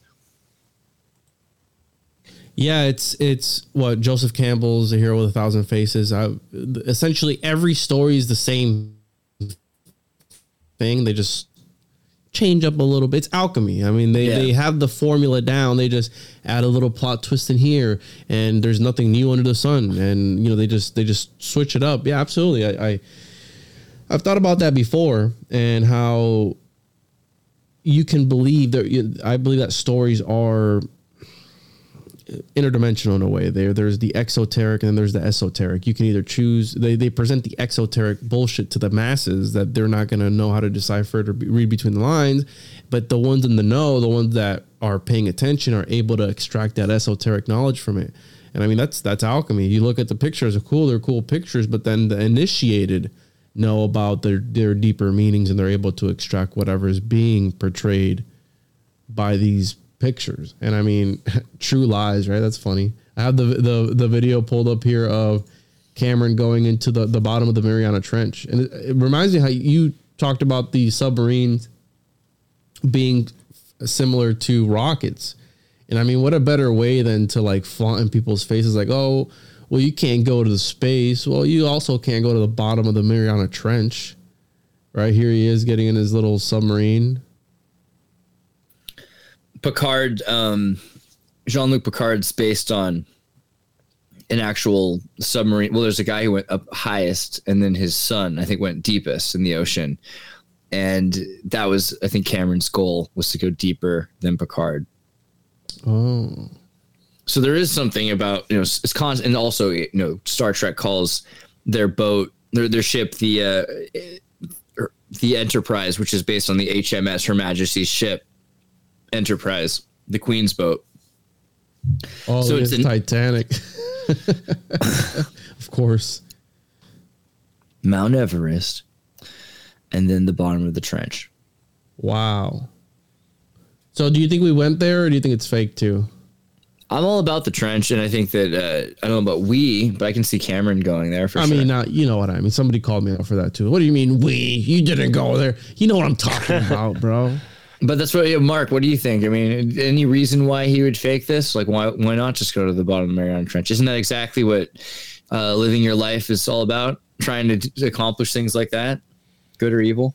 Mm-hmm. Yeah, I can't really read into this unless there's some sort of like British lore about what's at the bottom of the trench. I mean, that might be interesting to see if there's any... The portal to Agartha, right? That these are the best ways in. The kaiju, bro. The kaiju are coming in. What did the person who discovered the Marianas Trench say about it? That'd be interesting to know. I don't think it was faked. I mean, I live in Connecticut. We're famous for submarines, so I've seen submarines. Really? I know they're real. Yeah, the inventors of the submarine were in Connecticut. Like the first guy to make a working submarine. It was called the SSH something Turtle, and and it was used during the Civil War. It was basically like a barrel with like a pipe going up to the surface, and one of those like, looking glass things, periscopes, right? So, it was very rudimentary, but it's funny, the Native Americans did the same thing. They would use a reed straw and float themselves under water past enemies if they needed to. So there's some logic that says maybe they saw that and said, that's a pretty good idea there, let's create something like that. So anyways, yeah, the submarine base in Connecticut at Groton is like, I don't know, probably leading in submarine technology in the world. So I'm looking here. So it was sounded during the Challenger expedition in 1875 using a weighted rope, which recorded right there, Challenger in 1875. So Challenger's got to be this HMS, probably, an HMS style boat, Her Majesty's ship style boat. Oh, so all the spaceships are named after HMS, Her Majesty's ship style boats. Huh. So this guy, William Benjamin Carpenter, an invertebrate zoologist and physiologist. Is that how I say it right? Physiologist? Yeah. He was instrumental in the early stages of the Unified University of London. Interesting. Okay. So, and then it was under the supervision of this other guy, Charles Wyville Thomson, Scottish natural historian and marine zoologist. He's the chief scientist on the Challenger expedition. His work there revolutionized oceanography and led to his knighthood. Also, look at Guam. Look at the flag of Guam when you have a second, because it's just north of the Challenger discovery spot, and the flag is the. So where is the Marianas Trench? I thought it was near England.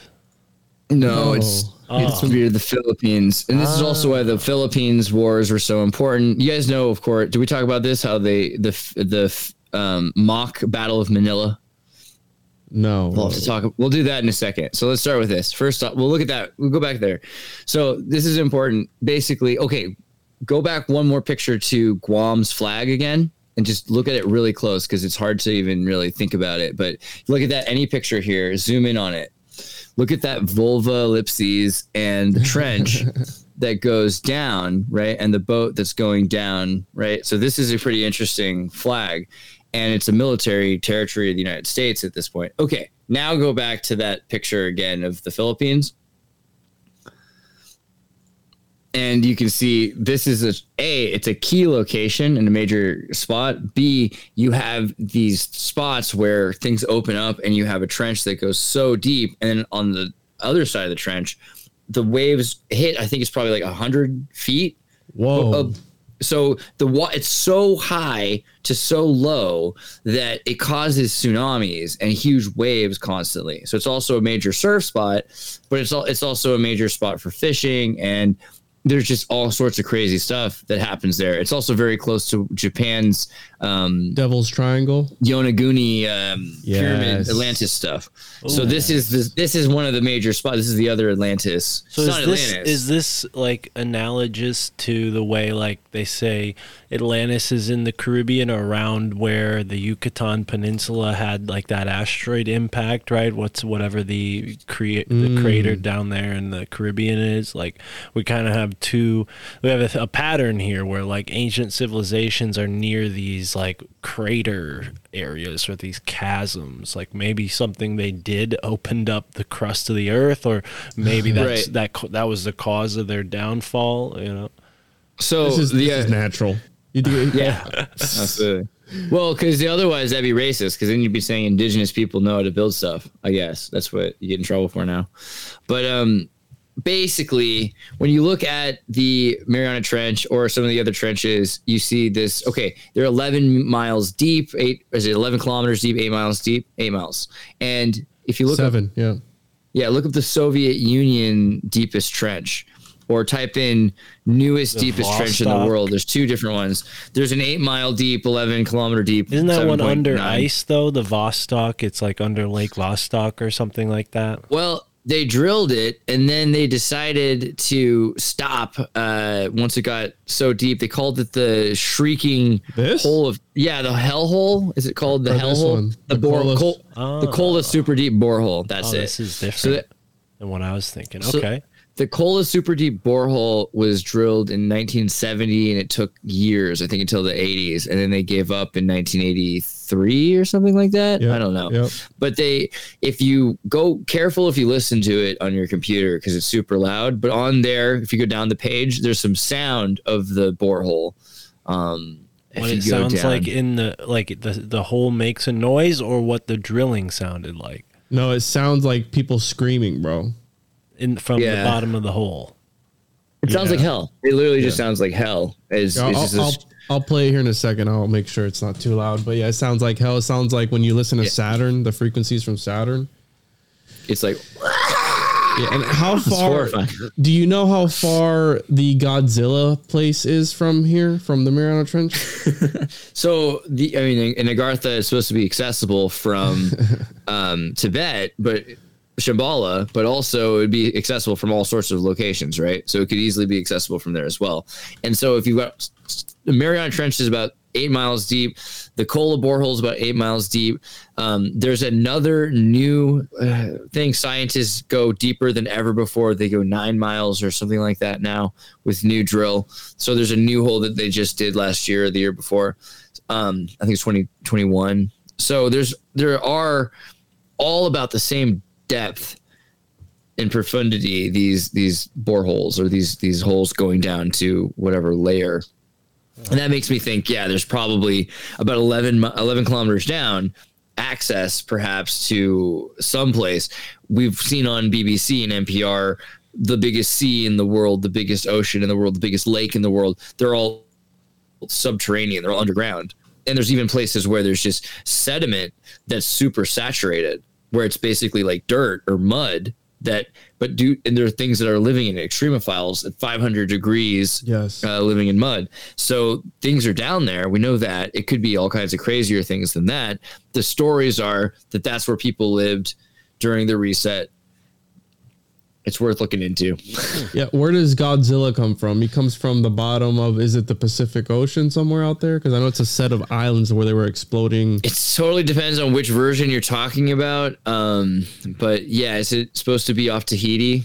I don't know if that's just the 1997 version or because there's also when Hiroshima happens. Yeah, right I here think the within it. first movie is Hiroshima in 1950s. But this is more like Rain of Fire. I think the original is he's awoken because he's been asleep for a long time. Then they got into radiation. They said, wow, really, the radiation could have caused this smaller thing to become larger. And then you've got the idea that he's actually a super prehistoric creature again, the way it originally was. Whoa. Did we lose you, Exertus? They don't want us to know about the Godzilla, bro. Well, what's interesting is I was just talking about Skull and Bones yesterday with author Chris Milligan, and he was talking about how, oil and the scientific uses of what they called rock oil at the time that led to petroleum. This is all coming from the same people that basically studied the dinosaur for the first time. That's where that whole fossil fuel connection possibly comes from. And we're talking about dinosaurs being like radiated by and mutating and things like that. I mean, it's interesting, it's far-fetched, but I think there's a certain logic in like the creation of the dinosaur epic story and like the people who funded the Great Reset, the World's Fair initiative type, like resetting how people thought about the world. Dinosaurs were a part of that. Oil was a part of that. And that's why there's like that link between like fossil fuels and like the dinosaur. You have Sinclair Oil that uses a dinosaur as their logo. Sinclair is a very, very wealthy and connected family going back before the discovery of oil. But yeah, Yeah, Yale University. It all comes back to them, and they have a Triceratops of all creatures, the Triceratops, a huge Triceratops statue right out front of the Peabody Museum. So, yeah, the guy who basically pushed dinosaurs into the mainstream with paleontology, his name was Othniel Marsh, and he was in this battle with this other paleontologist to see who could come up with the most dinosaurs. So, some people may interpret that as like a scientific challenge where they were honestly trying to find as many species as they could. I tend to think it may have been just like a way of them one-upping each other, and they just played like, put a part here and created all these different dinosaurs out of the same skeleton, even though, they would like maybe move bones around or something to make it look like a different animal, right? I mean, again, it's speculative. I'm speculating, but there's a lot of Christian fundamentalists who call the whole dinosaur thing into question. So it's worth looking into. Not that I'm coming at it from that fundamentalist angle. I do see how dinosaurs contribute to like this narrative that, oh yeah, the God from the Bible isn't real and whatnot, which I don't know how we got into that from Godzilla, but the whole mutant thing is interesting considering we talked about X-Men. Here's the X-Man. He's back. I'm sorry, this thing is like flat. It just shut off on me twice. We're on to something, bro. They don't want us to know about where Godzilla we're talking came about Godzilla. Where'd you go? What were you about to say?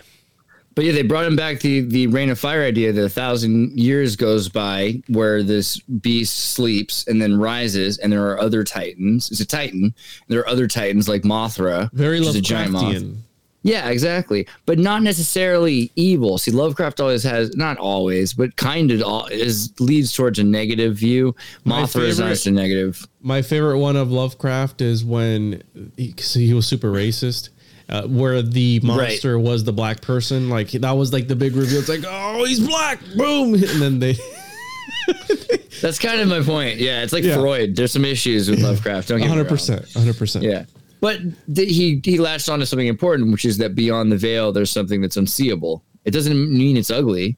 It doesn't have to be. We often assume that. It's important that we warn people because you're kissing the corpse bride beyond the veil. So it's the Zohar. You want to make sure that you're not just going into this expecting it to be perfect. You can't always get what you want, but if you try sometimes, you just might find you get what you need, that kind of thing. But yeah, so Godzilla, a lot of these titans, they're trapped for 1,000 years at a time by some sort of a superhuman, whatever Athenian Hellenistic transhumanist, superhumanistic character, whichever civilization has, the Jesus of that time or the Hercules or something of that time, has to trap it. And then eventually it comes back. And that's what Reign of Fire was.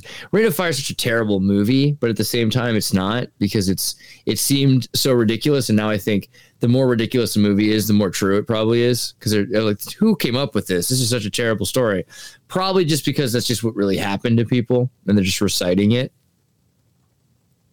Can we name the episode "Kissing the Corpse Bride"? I feel like it's relevant because I like it.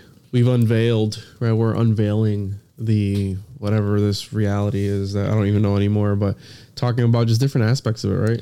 It's a long wedding because you have this process. At first you're, is it Isaac in the Bible? No, Jacob, who sleeps on the pillow. He marries the girl 3 times. He marries 3 sisters. So first he likes this girl. The master says, "Yeah, you can have my daughter if you work for 3 years." Works for 3 years, goes through the whole wedding. She got the veil on, goes through. Then in the room, they unveil, and he realizes he's just married the ugly daughter. He's like, "What? Lame." So it was my oldest daughter. She needed to get married. How about you work another 3 years and you can have the other daughter? So he works another 3 years. I think that's how it works. And then he gets the second, which is still not the one he wanted. He's like, "Are you kidding me? I tried to make sure this time, but they did like a whole switcheroo." And he's like, "I can't believe you do. They're just really messing with me." All right, 3 more years. So it's like almost 10 years into this, he finally gets to marry the girl he loved when she was like a teenager, but now she's like 30, So it's like the chemical wedding of Christian Rosencrantz, where he's got to choose, and there's the 7. So there's not.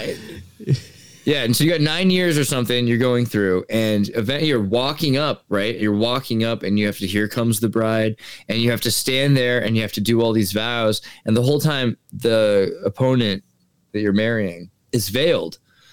That is your life, right? And you cannot be the husband in that relationship, right? You tend to be really you become the corpse bride because you're the one who's marrying the husband in a relationship where you don't have the understanding of what's going on. It's a kind of terrible reality, but also it's our choice. It's our choice to choose to become part of it.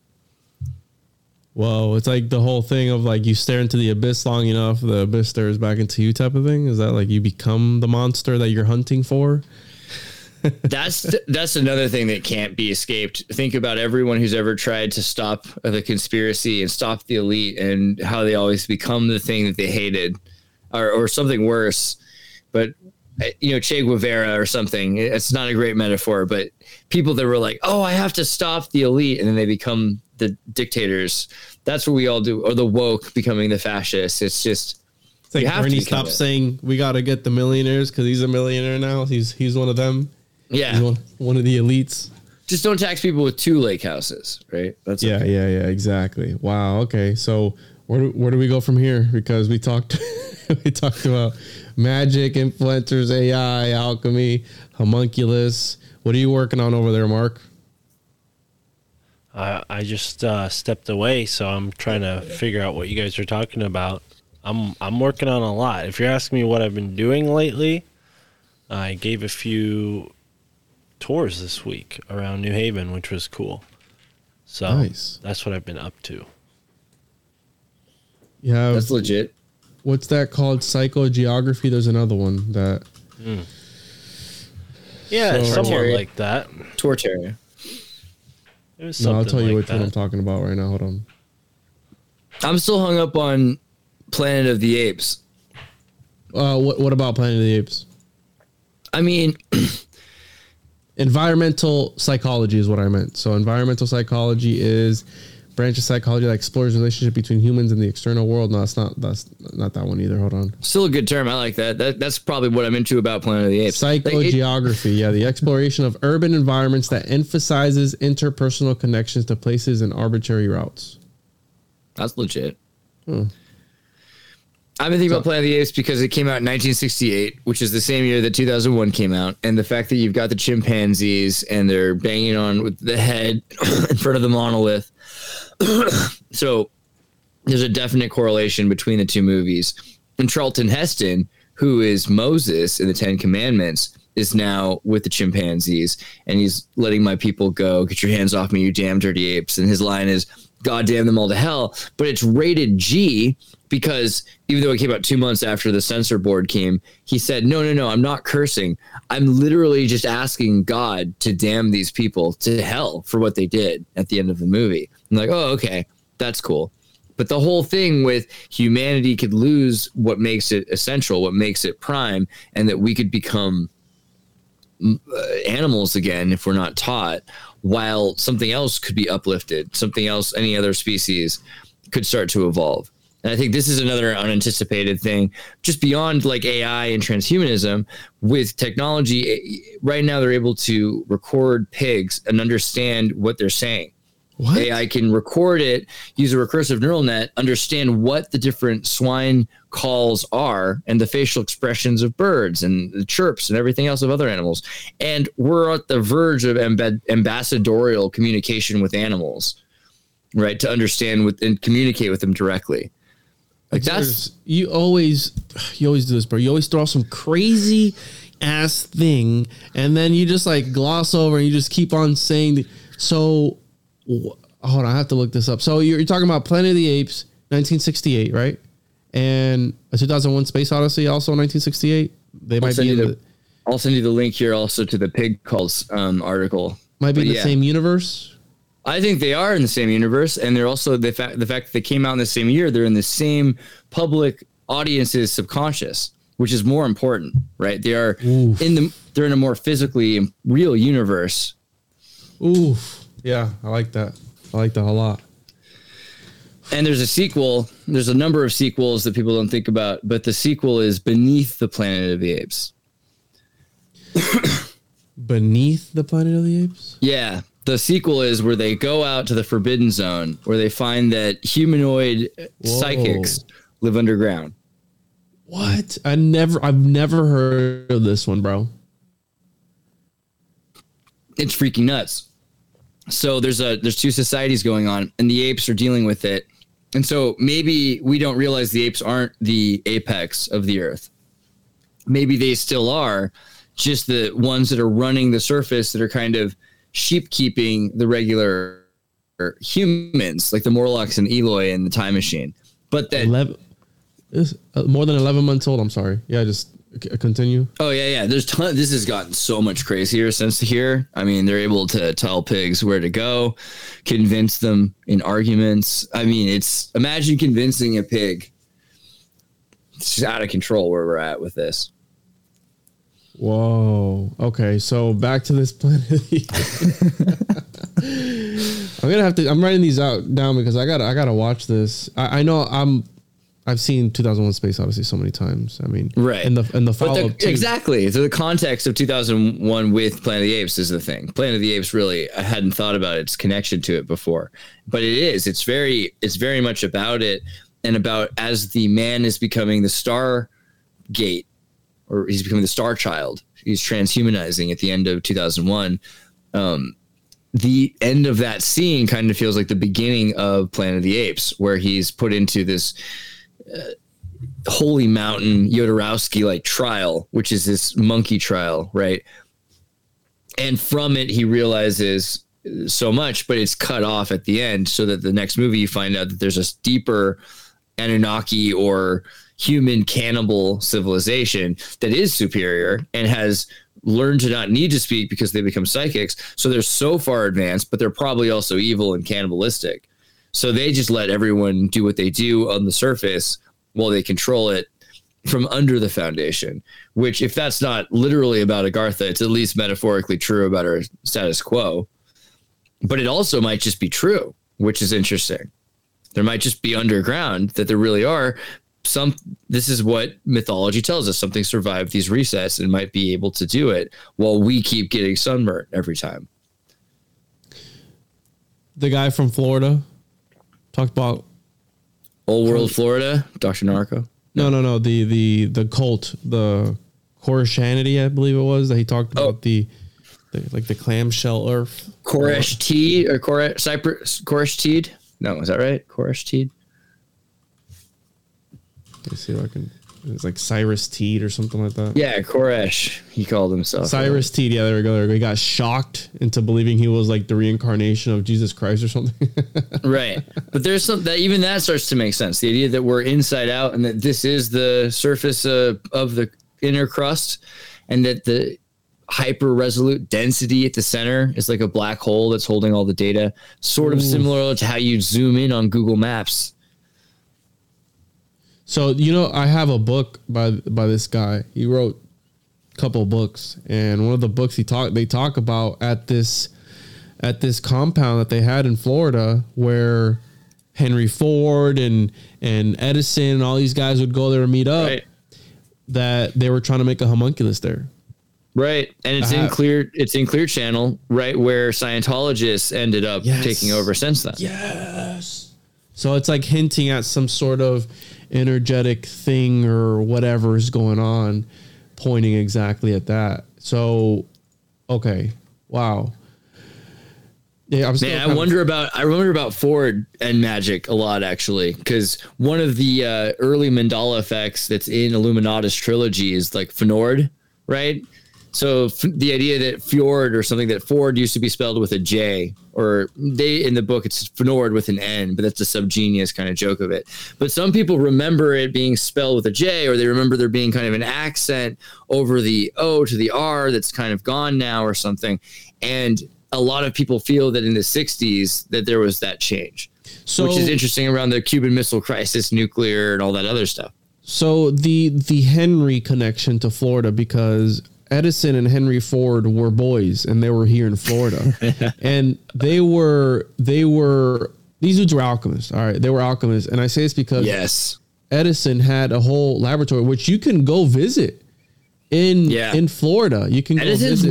made so underplayed because Nikola Tesla, we've actually made it look like we shouldn't even look into Edison. And if you look into his direct energy, direct current and motors and his actual alchemy, it's pretty impressive. He was trying to extend his life. That's the elixir of eternal life. He was trying to find it because he was sickly. Also, Henry came down. Firestone was with them as well. These robber barons were doing this road trip around that. Narco Longo's done a video on that, but I've talked about the Henrys of Florida. There's like, I want to say 13 or 14 Henrys in total. You have Henry Flagler, Henry Ford, Henry B. Plant, Henry, I said Sanford already, Henry Sanford, Henry Titus, Henry Clay. You have all these different Henrys in Florida, and if we Probably about 8 of them.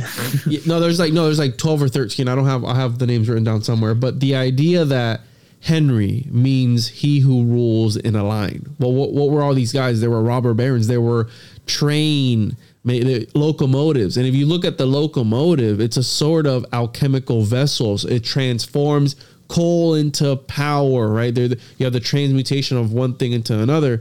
And if you look at Florida, what's Florida? Well, people come here to die, so they're being transmutated to the next dimension. Wow, now, it is. Henry, he who rules in a line, can be kind of sort of tied into king, right? A person who rules. Now, and I'm drawing from Seshuri's work, Mark, Handprint of Atlas, he talks about how during Atlantean times, a king was an alchemical catalyst for his people. Quite literally, like his body, like he would power his people. So it makes sense that the last frontier is Florida, right? And all these Henrys are coming here and they're literally seeding the state into like this sort of almost New Atlantis type of feel to it, right? Like this John D. Rockefeller was Henry Flagler was John D. Rockefeller's right-hand man. He was like boys with him as well. So you have all these John D, right? I always say that, people are like, oh, what the fuck does it matter? Oh, John D. So you have the body of the king serves as this alchemical catalyst for the people. Well, if you think about all these boxes in these pyramids and how they would probably lay in there and give up their body, like the Vimanas were powered by the chakras of whoever was powering it. So the whole Henry enigma to that, it was like, a homage to the Atlantean kings that would power their people. And here we have Edison trying to find the elixir of life. You have the fountain of youth. They're buying all these springs around Florida and all these things. People have talked about this before, but these dudes were 100% alchemists. Firestone was trying to grow rubber trees here in Florida. They had implanted all these trees from around the world, trying to do what? Trying to do something. I mean, they're doing something at Ponce de Leon's spot for the Fountain of Eternal Youth, right? Trying to find the eternal youth. This is where Exertus. Yeah. Hear me out.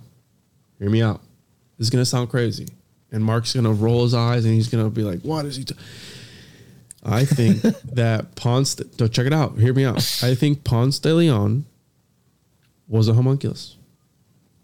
Why do I say this? What fucking evidence do you have, Juan? Well, if we want to follow alternative history, there's the lure that Christopher Columbus, or Crystal Ball Columbus, was actually Count of Saint Germain, Mark. And we know that Juan Ponce de Leon and John D both met Crystal Ball Columbus. So how tall was Juan Ponce de Leon? Oh, he was like 5 feet. Okay. They don't know exactly when he was born. Okay. And also, what's part of the homunculus lore? Well, finding treasures. And what was he trying to find? The Fountain of Youth was a treasure, a relic of some sort, this weird mystical thing. And also Juan Ponce de Leon, the Pounce of the Lion. I mean, that's an alchemical, right? The green lion eating the sun. If that's not alchemical, then I don't know what is. So I think that he was some sort of either homunculus. And if you look at David Miscavige, whatever his name is, the dude's 5'3", bro. Right. Look at Tom Cruise is super short. Kevin Hart is super short. I think that we are being run in this world by homunculus. There, I said it. David Miscavige, I'm just gonna stand over here so don't get me in trouble. Sorry. Oh David. man, no, I was No, I'm just listening to kidding. the last podcast on the left, and they were talking about Scientology. So I mean, here's my thought on Ponce de Leon. Did you see the new Jungle Cruise movie? Disney's Jungle Cruise no, I movie? didn't. So Dwayne Johnson, The Rock, stars as the homunculus then, by all accounts. The deal is he's this Jungle Cruise guide, and he takes you to find the, like, is it the Scold City or the Fountain of Youth or this chalice? Is it the, I forget. But once he's down there, you find out he's actually been there for 500 years. He came from Portugal or Spain or something as a Don't ruin the Explorer. movie for us, Exertus. ugh, exploitation of spoilers. I'm sorry. Spoiler alert. You'll have to put that there. Spoiler alert. Corpse Bride. That's wrong movie. But this is the Joaquin? What? this is the thing. It's actually based on some real people, and I think there's actually some truth to this idea that somebody gets to this immortal place, they become immortal, they don't want to be immortal, and they try to die until someone else can take away the curse from them.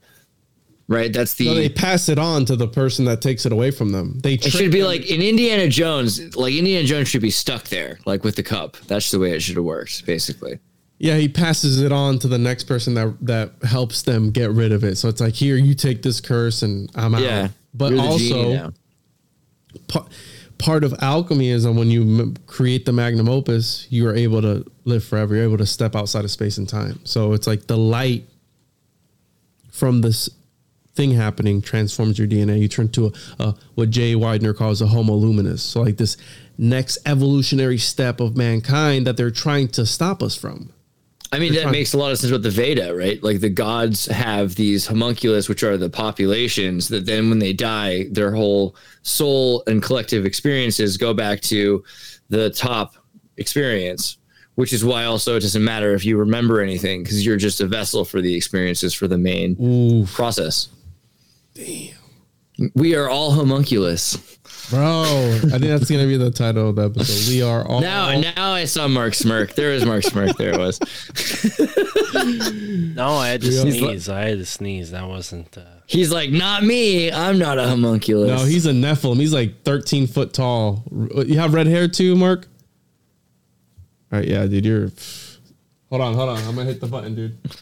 Illuminati confirmed. What the fuck? I have a red beard.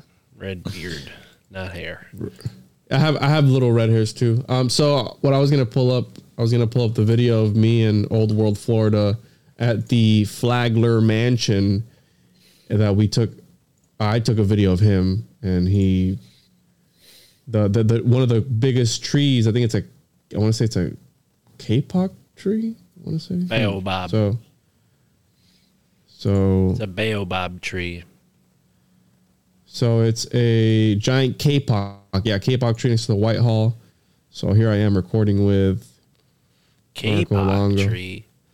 I saw Yeah, a different post about baobab trees, which are from Africa, and mysteriously there are a few of them in Florida that are really old. So they wonder how they got there. This is the oldest house in Florida, I think it was, or something like that, or in this county, or in Palm Beach, maybe. Could be wrong on that. How old? I forgot. We went up to it and we looked at it, but I didn't record anything.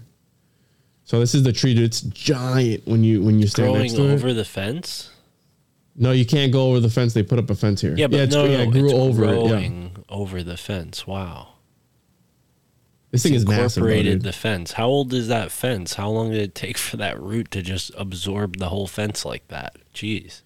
I think they might have built around it, Mark. I'm not sure. Maybe I got another Oh, angle. I maybe don't know if- maybe the fence goes like right up to it. Wow. Who knows? I mean, These it's people taller than started. the fence. Wow, look at that superstar. I know. He gets it. He's Mr. Hollywood, Florida down there, dude. Yeah, he's a celebrity. He's a eccentric guy. I mean, he's. No, I love Narco. I love Narco. He's Yeah, great. dude. Dark Knight was great. So yeah, we went there, and there's something again about that place, and also I forgot where it was that. I think. Hold on, let me look this up. I think Henry Ford's soul is in some jar or something like that. So Henry Yeah. Yes, Ford- go on. Is it Tell me more. pickled Yeah. too? Oh, so he moved to West Palm Beach. Henry Ford became a believer of reincarnation. A believer? Is he Yes. also like? Is that something to do with Justin Bieber? Why'd you say believer? I'm just being stupid. So, collection unofficially known as Henry Ford tributes. Da da da. So the wall hanging. What? He had this wall. Is this his? What is Is this? it a duck? I don't even know. I don't even know. God. It's an obelisk with 3 pyramids, some eye-looking thing, and then this. A sphinx wearing a gas mask? I can't tell what's going on. So I could have swore I read somewhere where they have his soul in a little jar somewhere in Florida where he died. But I'll have to look into that. Is that like a colloquialism for flatulence, or are we talking like his geist from some sort of alchemical ritual? Who knows? I mean, I think that these dudes were able to tap into some sort of reincarnation. So he That's did the an thing. They were so interview. into magic, you know? So he did an interview. So, and I can't, this is not a Wikipedia, but an interview appeared in San Francisco Examiner 26 in 1928. It says, I adopted the theory of reincarnation when I was 26. Religion offered nothing to the point. Even work could not give me complete satisfaction. Work is futile. We cannot utilize the experience we collect in one life in the next. When I discovered reincarnation, it was as if I found universal plan. I realized that there was a chance to work out my ideas. Time was no longer limited. Yikes. That sounds really weird. I was no longer a slave to the hands of the clock. Genius Why? is experience. What? First of all, dude, read these- this with some gusto. There's people listening. Second of all, what's wrong with that? A man comes to the conclusion that his life is not as futile as he may have thought because of the worldview he was given. One of the most wealthiest people, they're probably hiding some sort of secret from the masses. I mean, Yeah, some skeleton key thing where they can body leap generation after Why- them Yes. next, right? I guess in context of who Ford is, it's not exactly. The fact that he starts by saying work is, or he doesn't start, but he brings up work as the main reason. It seems to me that he believes in this because he's discovered some sort of mechanism for Yes. producing the next altered carbon. So John genius- Malkovich, right? Yeah. Genius is experience. Some seem to think that it is a gift or talent, but it is the fruit of long experience in many lives. Some are older souls than others, and so they know more. The discovery of reincarnation put my mind at ease. If you preserve a record of this conversation, write it so that it puts men's minds at ease. I would like to communicate to others the calmness that the long view of life gives us. Interesting. Yeah, that's just like he discovered Buddhism, you know, like I feel like that's pretty zen for someone like Ford to come to the conclusion. Obviously, he probably didn't implement that much. I heard he created some kind of slave colony in South America. You ever heard of Fordlandia? Right. No, I've never heard of that. Yeah. Yeah. He was trying to get in on the Banana Republic experience, but he also was doing that kind of an Orwellian, Robert Owenism. He was trying to do a social corporate estate where everyone was taken care of and they didn't need to own anything because if they owned things, they'd spend it on alcohol probably anyway. And he didn't trust people to make their own decisions. He's like, if they could make their own decisions, they should be out making their own decisions.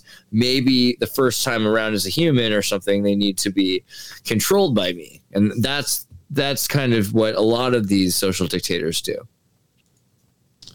Yeah, I'm just thinking about it. I mean, again, this dude was, I don't know, man. Does this look like a face to you of a lizard person? Definitely. But also the idea that the world changed around him. Have you ever seen his car, the Edsel? I think I have. So the idea that he had built this giant empire and then somehow in the 60s he'd upset enough people that maybe there's a space-time war that excludes or includes him, that things have changed, and that's why the Mandela effect with the Ford Fjord logo is one of the first Mandela effects of the 60s and 70s when they built their first linear accelerators in the United States in order to shift things. So I feel like he might have gotten the short end of a stick, for that reason. And he does get a lot of criticism from the elite. The elite seem to take all of his ideas, use everything he says, and then sort of, lambast him for being terrible. 800 or 900 bucks was the first. The car came as a 2-seater runabout for 800 and 900. Oh, the $900 4-seater. Right. Wow. I mean, these were originally he bought factories to produce, built the paint, get the rubber, produce all the things themselves, so they would all have one possible black. He wanted the entire world to drive a black Model T, not to paint in different colors, just have all black Model Ts. Uniformity, you know. And then the iPhone is like that, right? Uniformity. Yeah. Well, boys, we're almost at the 2-hour mark, I think. You guys want to... Any concluding thoughts, Exertus or Mark, you guys want to throw in there while we wrap this up?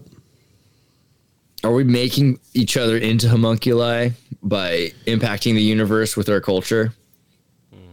Memes? Memetics, right? Memetics, the spread of ideas. And yeah, I think so. I think, yeah. I consider myself an alchemist. We're transmuting the ideas of people real time, and people are having connections. I mean, you made me have connections on there that I wouldn't have otherwise had if it wasn't for this conversation, which is the fun part about podcasting and the curse, right? Also the curse, because you want to keep looking for more and keep going down these rabbit holes.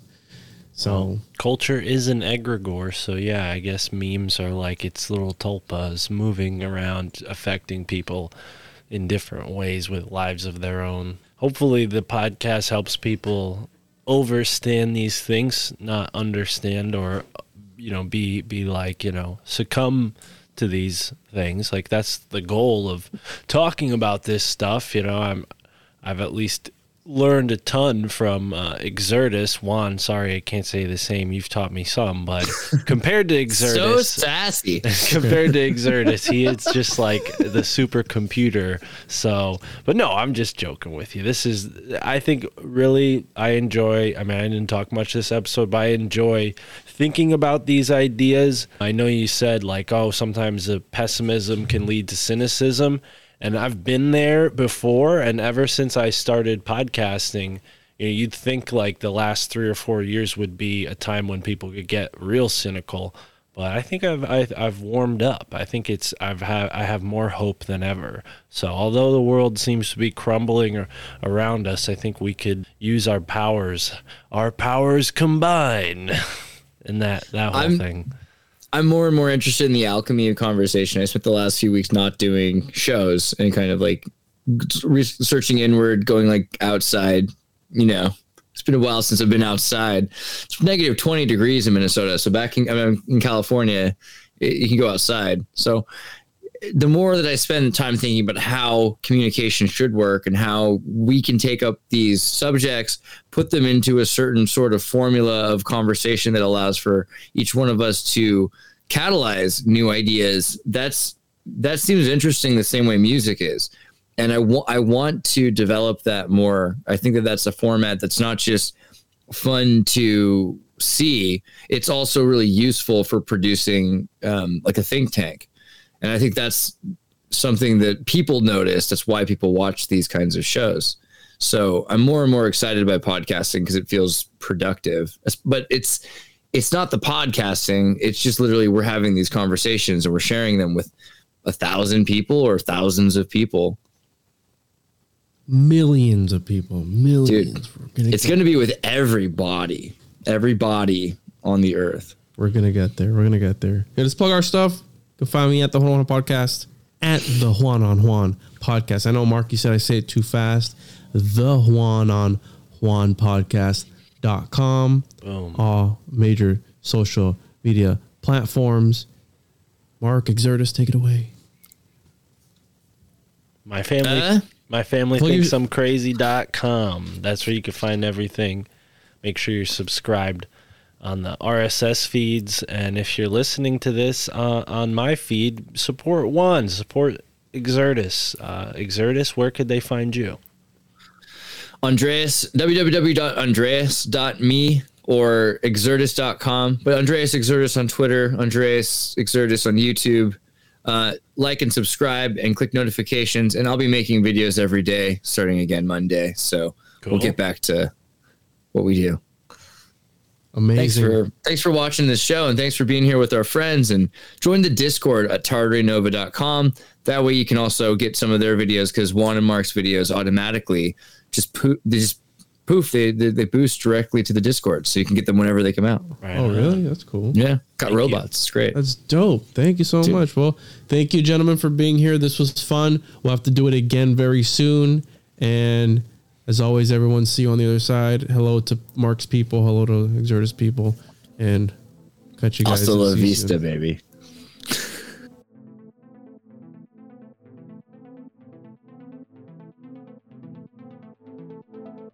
All right, and that was our conversation with Juan Ayala and Andreas Exertus. Of course, Juan is the host of the One on One podcast. Him and I have done a ton of bonus content together, so go and support him on his Patreon and me on my Patreon, Rockfin or Substack. Take your pick. I'm going to be putting all of the content from here on out on all 3 platforms. Apparently, there are bonus RSS feeds that you can get out of Rockfin. So if you're a Rockfin subscriber, I guess the way it works is there's some sort of RSS feed that you pull from the Rockfin profile, and you can get all of the audio content that I post to Rockfin. So I might be doing that moving forward. It just depends on how easy that is. So if you have Rockfin and you know how to get that RSS feed and it works, just give me a heads up, send me a message. Otherwise, I'm going to try to figure it out.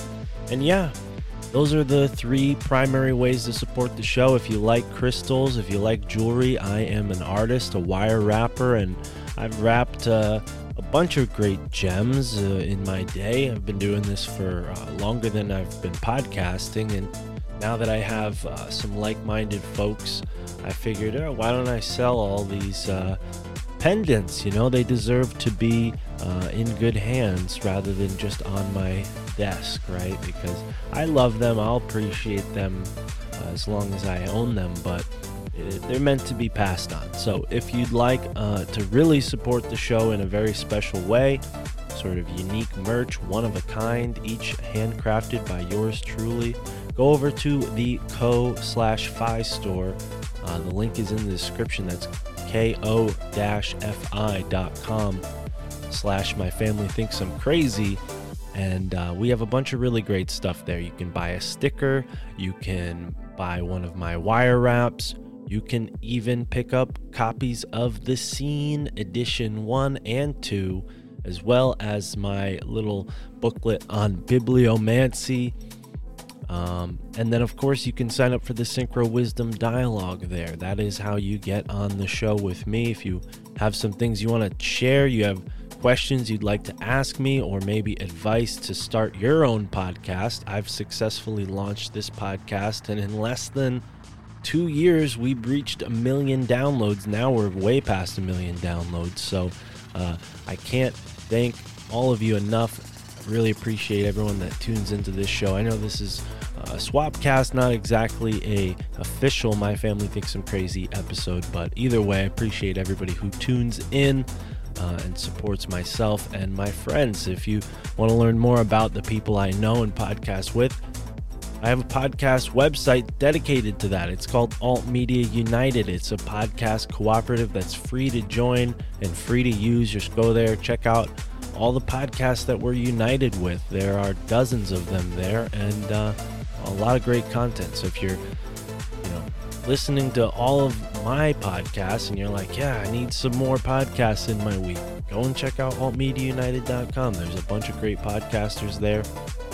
And of course, support us on Twitter, Instagram. Just follow, subscribe, like, all that good stuff. Give us a 5-star rating and review if you listen to the show on an app that lets you do that, whether it's Apple or Podcast Addict. I'm going to go in and read some more reviews in the next episode coming out this Friday. That's right, we're putting out another Friday episode. This one's coming out on a Wednesday, and this is a very, very special month. We have some titanic guests this week. I mean, this month, it's just a killer lineup. I mean, so incredible. The people that I've been interviewing some new to the show, some returning champions. So either way, folks, buckle up and sign up on the Patreon, the Substack, or the Rockfin to get all of those right now. That's right. I'm going to be uploading these episodes throughout the week to the Patreon, to the Rockfin, and to the Substack. A bunch of them are already on Rockfin just because it's quicker for me to put the videos on Rockfin. They're a little bit raw compared to the podcast. You know, I put most of my editing effort into the audio side of things, and I hope that doesn't sound bad because I know some episodes the audio can be really cruddy. I remember a time where my Rodecaster actually busted. I didn't realize it, and a few episodes were like really, really bad. For example, like right around episode 200, from episode 1. Well, I don't want to say which episodes they were because I did do